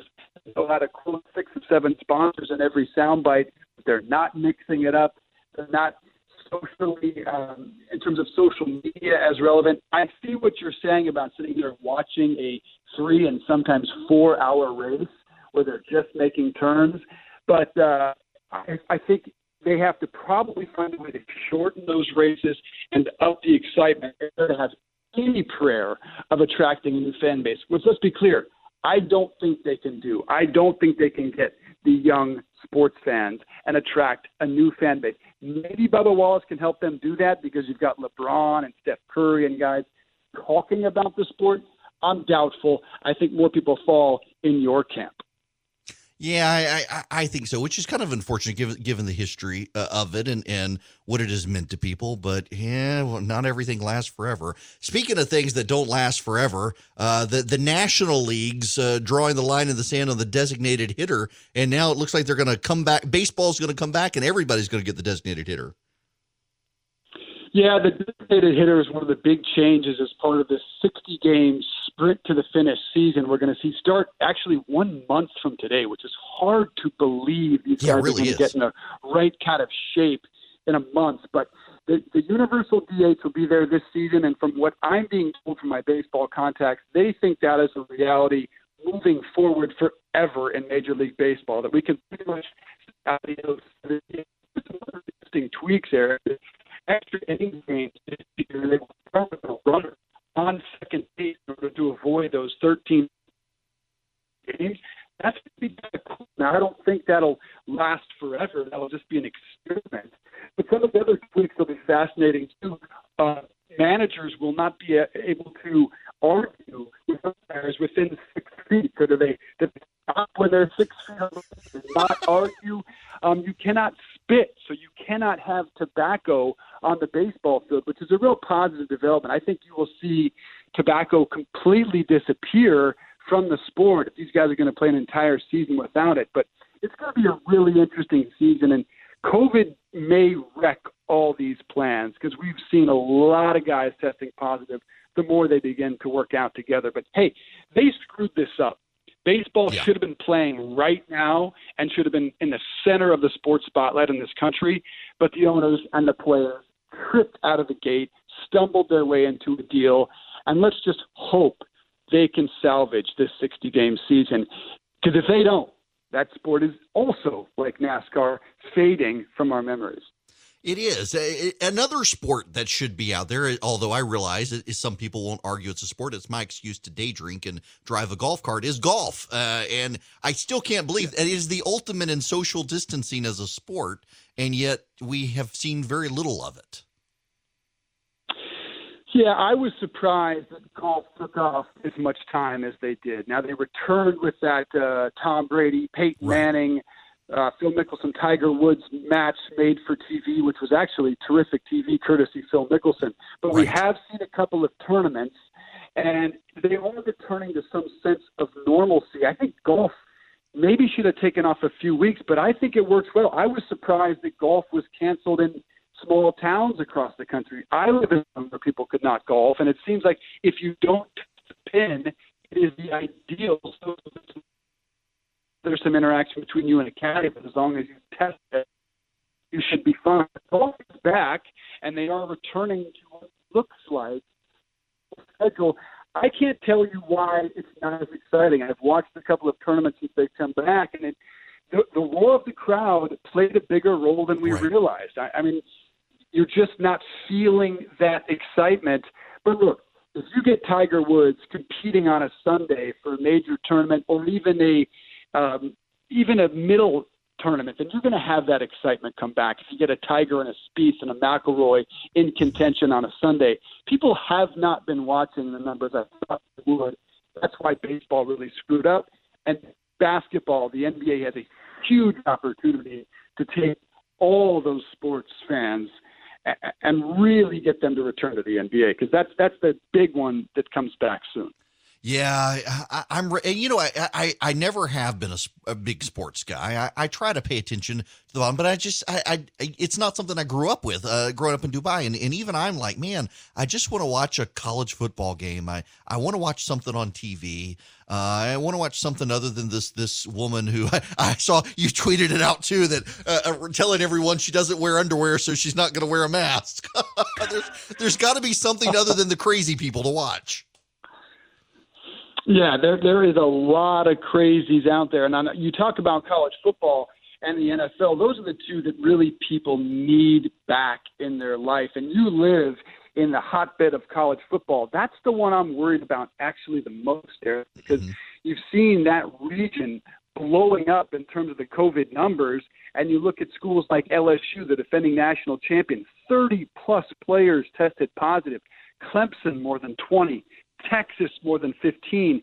So these programs are turning up large numbers of positive tests. And how do you argue that these kids who aren't being paid return to the football field and risk, in some cases, acquiring COVID? I think that sport, they're going to really have a hard time justifying it, in particular down there in the Southeast region where the numbers are off the charts, unfortunately.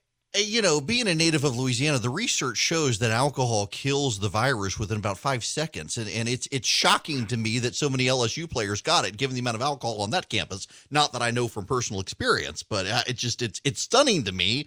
And yeah, I think there's going to be a problem with the SEC, given the rates we're seeing in the Southeast. I mean, Georgia, South Carolina, Florida, Louisiana, it's crazy. And now, of course, they made the stupid decision to add non-Southeast teams to the SEC, and we're going to see Missouri and Texas have problems too. Yeah, that's going to be difficult. You talk about drinking. I mean, LSU's not just the defending champs; they are number one in the nation in beers per capita at college football games. Yes. So they are number one on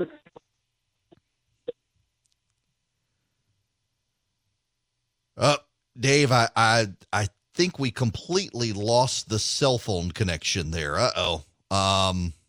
Yeah. Oh, well, we're going to try this again because Dave brings me up to speed. Y'all, again, I'm just asking you for a little grace. We've had all sorts of technical difficulties here between the phone systems and everything else. So my apologies, but that was good. And yeah, Dave is right. Given the flare up in the Southeast, it is, man, we're going to have all sorts of problems here in the South. So I really want college football back, and I know the rest of you do too. I really do like his opinion on things. Eric Erickson, the information you need and the truth you demand. Well, he tells it like it is. Live every weekday.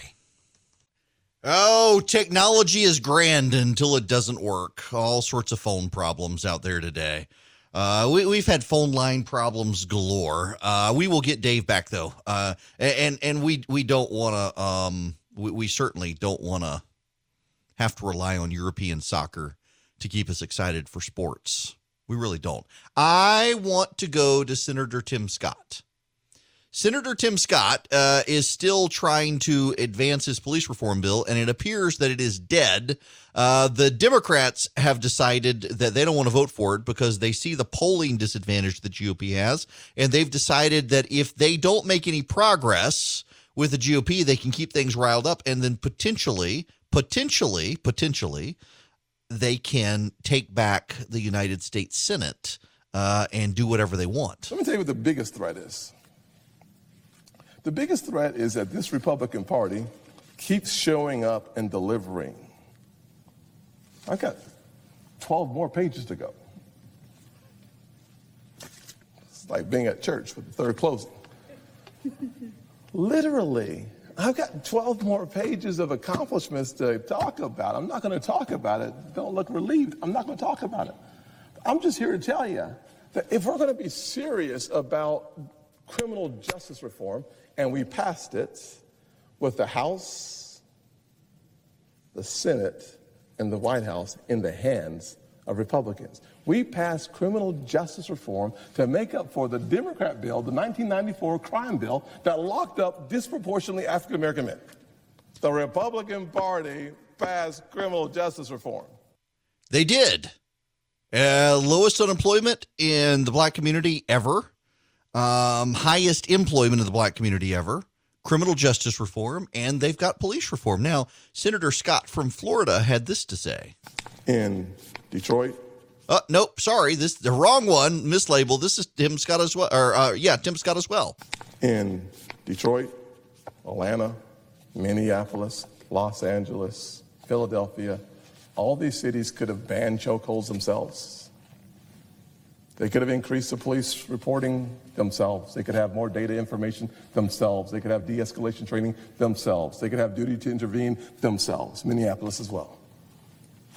All these communities have been run by Democrats for decades.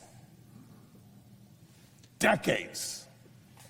What is the ROI for the poorest people in this nation? And I don't blame them.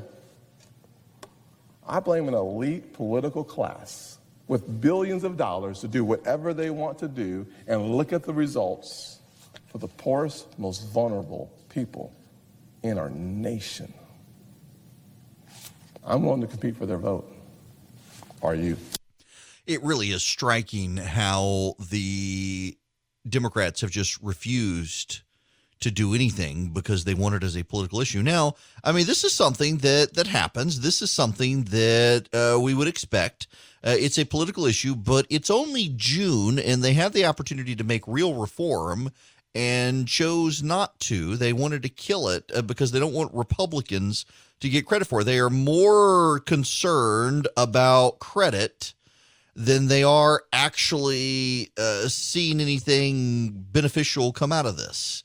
And I would say that's problematic. I would say there's a real concern among citizens in this country that there could potentially be some real police reform, and yet it's being blocked for political reasons.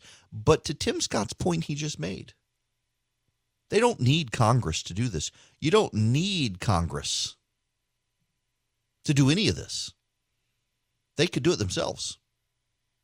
They could do it themselves. These cities could do it themselves. Democrat-run cities could do police reform themselves, and they've chosen not to do it. Democrat-run cities have the potential to alter their policing structures, and they're not. In fact, they're saying, oh, no, Congress got to do that. Congress got to do that. No, they could do it themselves. But you see, the problem is they can't actually do it, and the reason they can't actually do it is because activists in those cities really do want to defund the police. The Democrats are saying, no, it's not really about defunding. It's about reprioritizing. But no, the activists want it done. The activists want it done. Y'all, I want to tell you before I get out of here today, it is June 25th. You have 5 days. If you want into the payroll protection program, you need to go to firstlibertyga.com and you need to apply online at First Liberty Building and Loan. They're in Noonan. They are local. I know the family, the Frost family. They've been doing this since 1993. And they want to help you get into the program. They can't guarantee it. And I got to tell you, they are saying it is a pain in the butt, that there are backlogs with the Small Business Administration. It takes a long time and on it goes. But as long as your application's in by the 30th, there's money available still in the payroll protection program. If you want to get in, you've got to go to firstlibertyga.com. Firstlibertyga.com is their website. You will see an apply now button on the website. Apply online, get your payroll proof in order. You got to show your estimated quarterly filings, things like that, to show your payroll, and they'll help you get into the program. Again, they can't guarantee it, but they want to help you.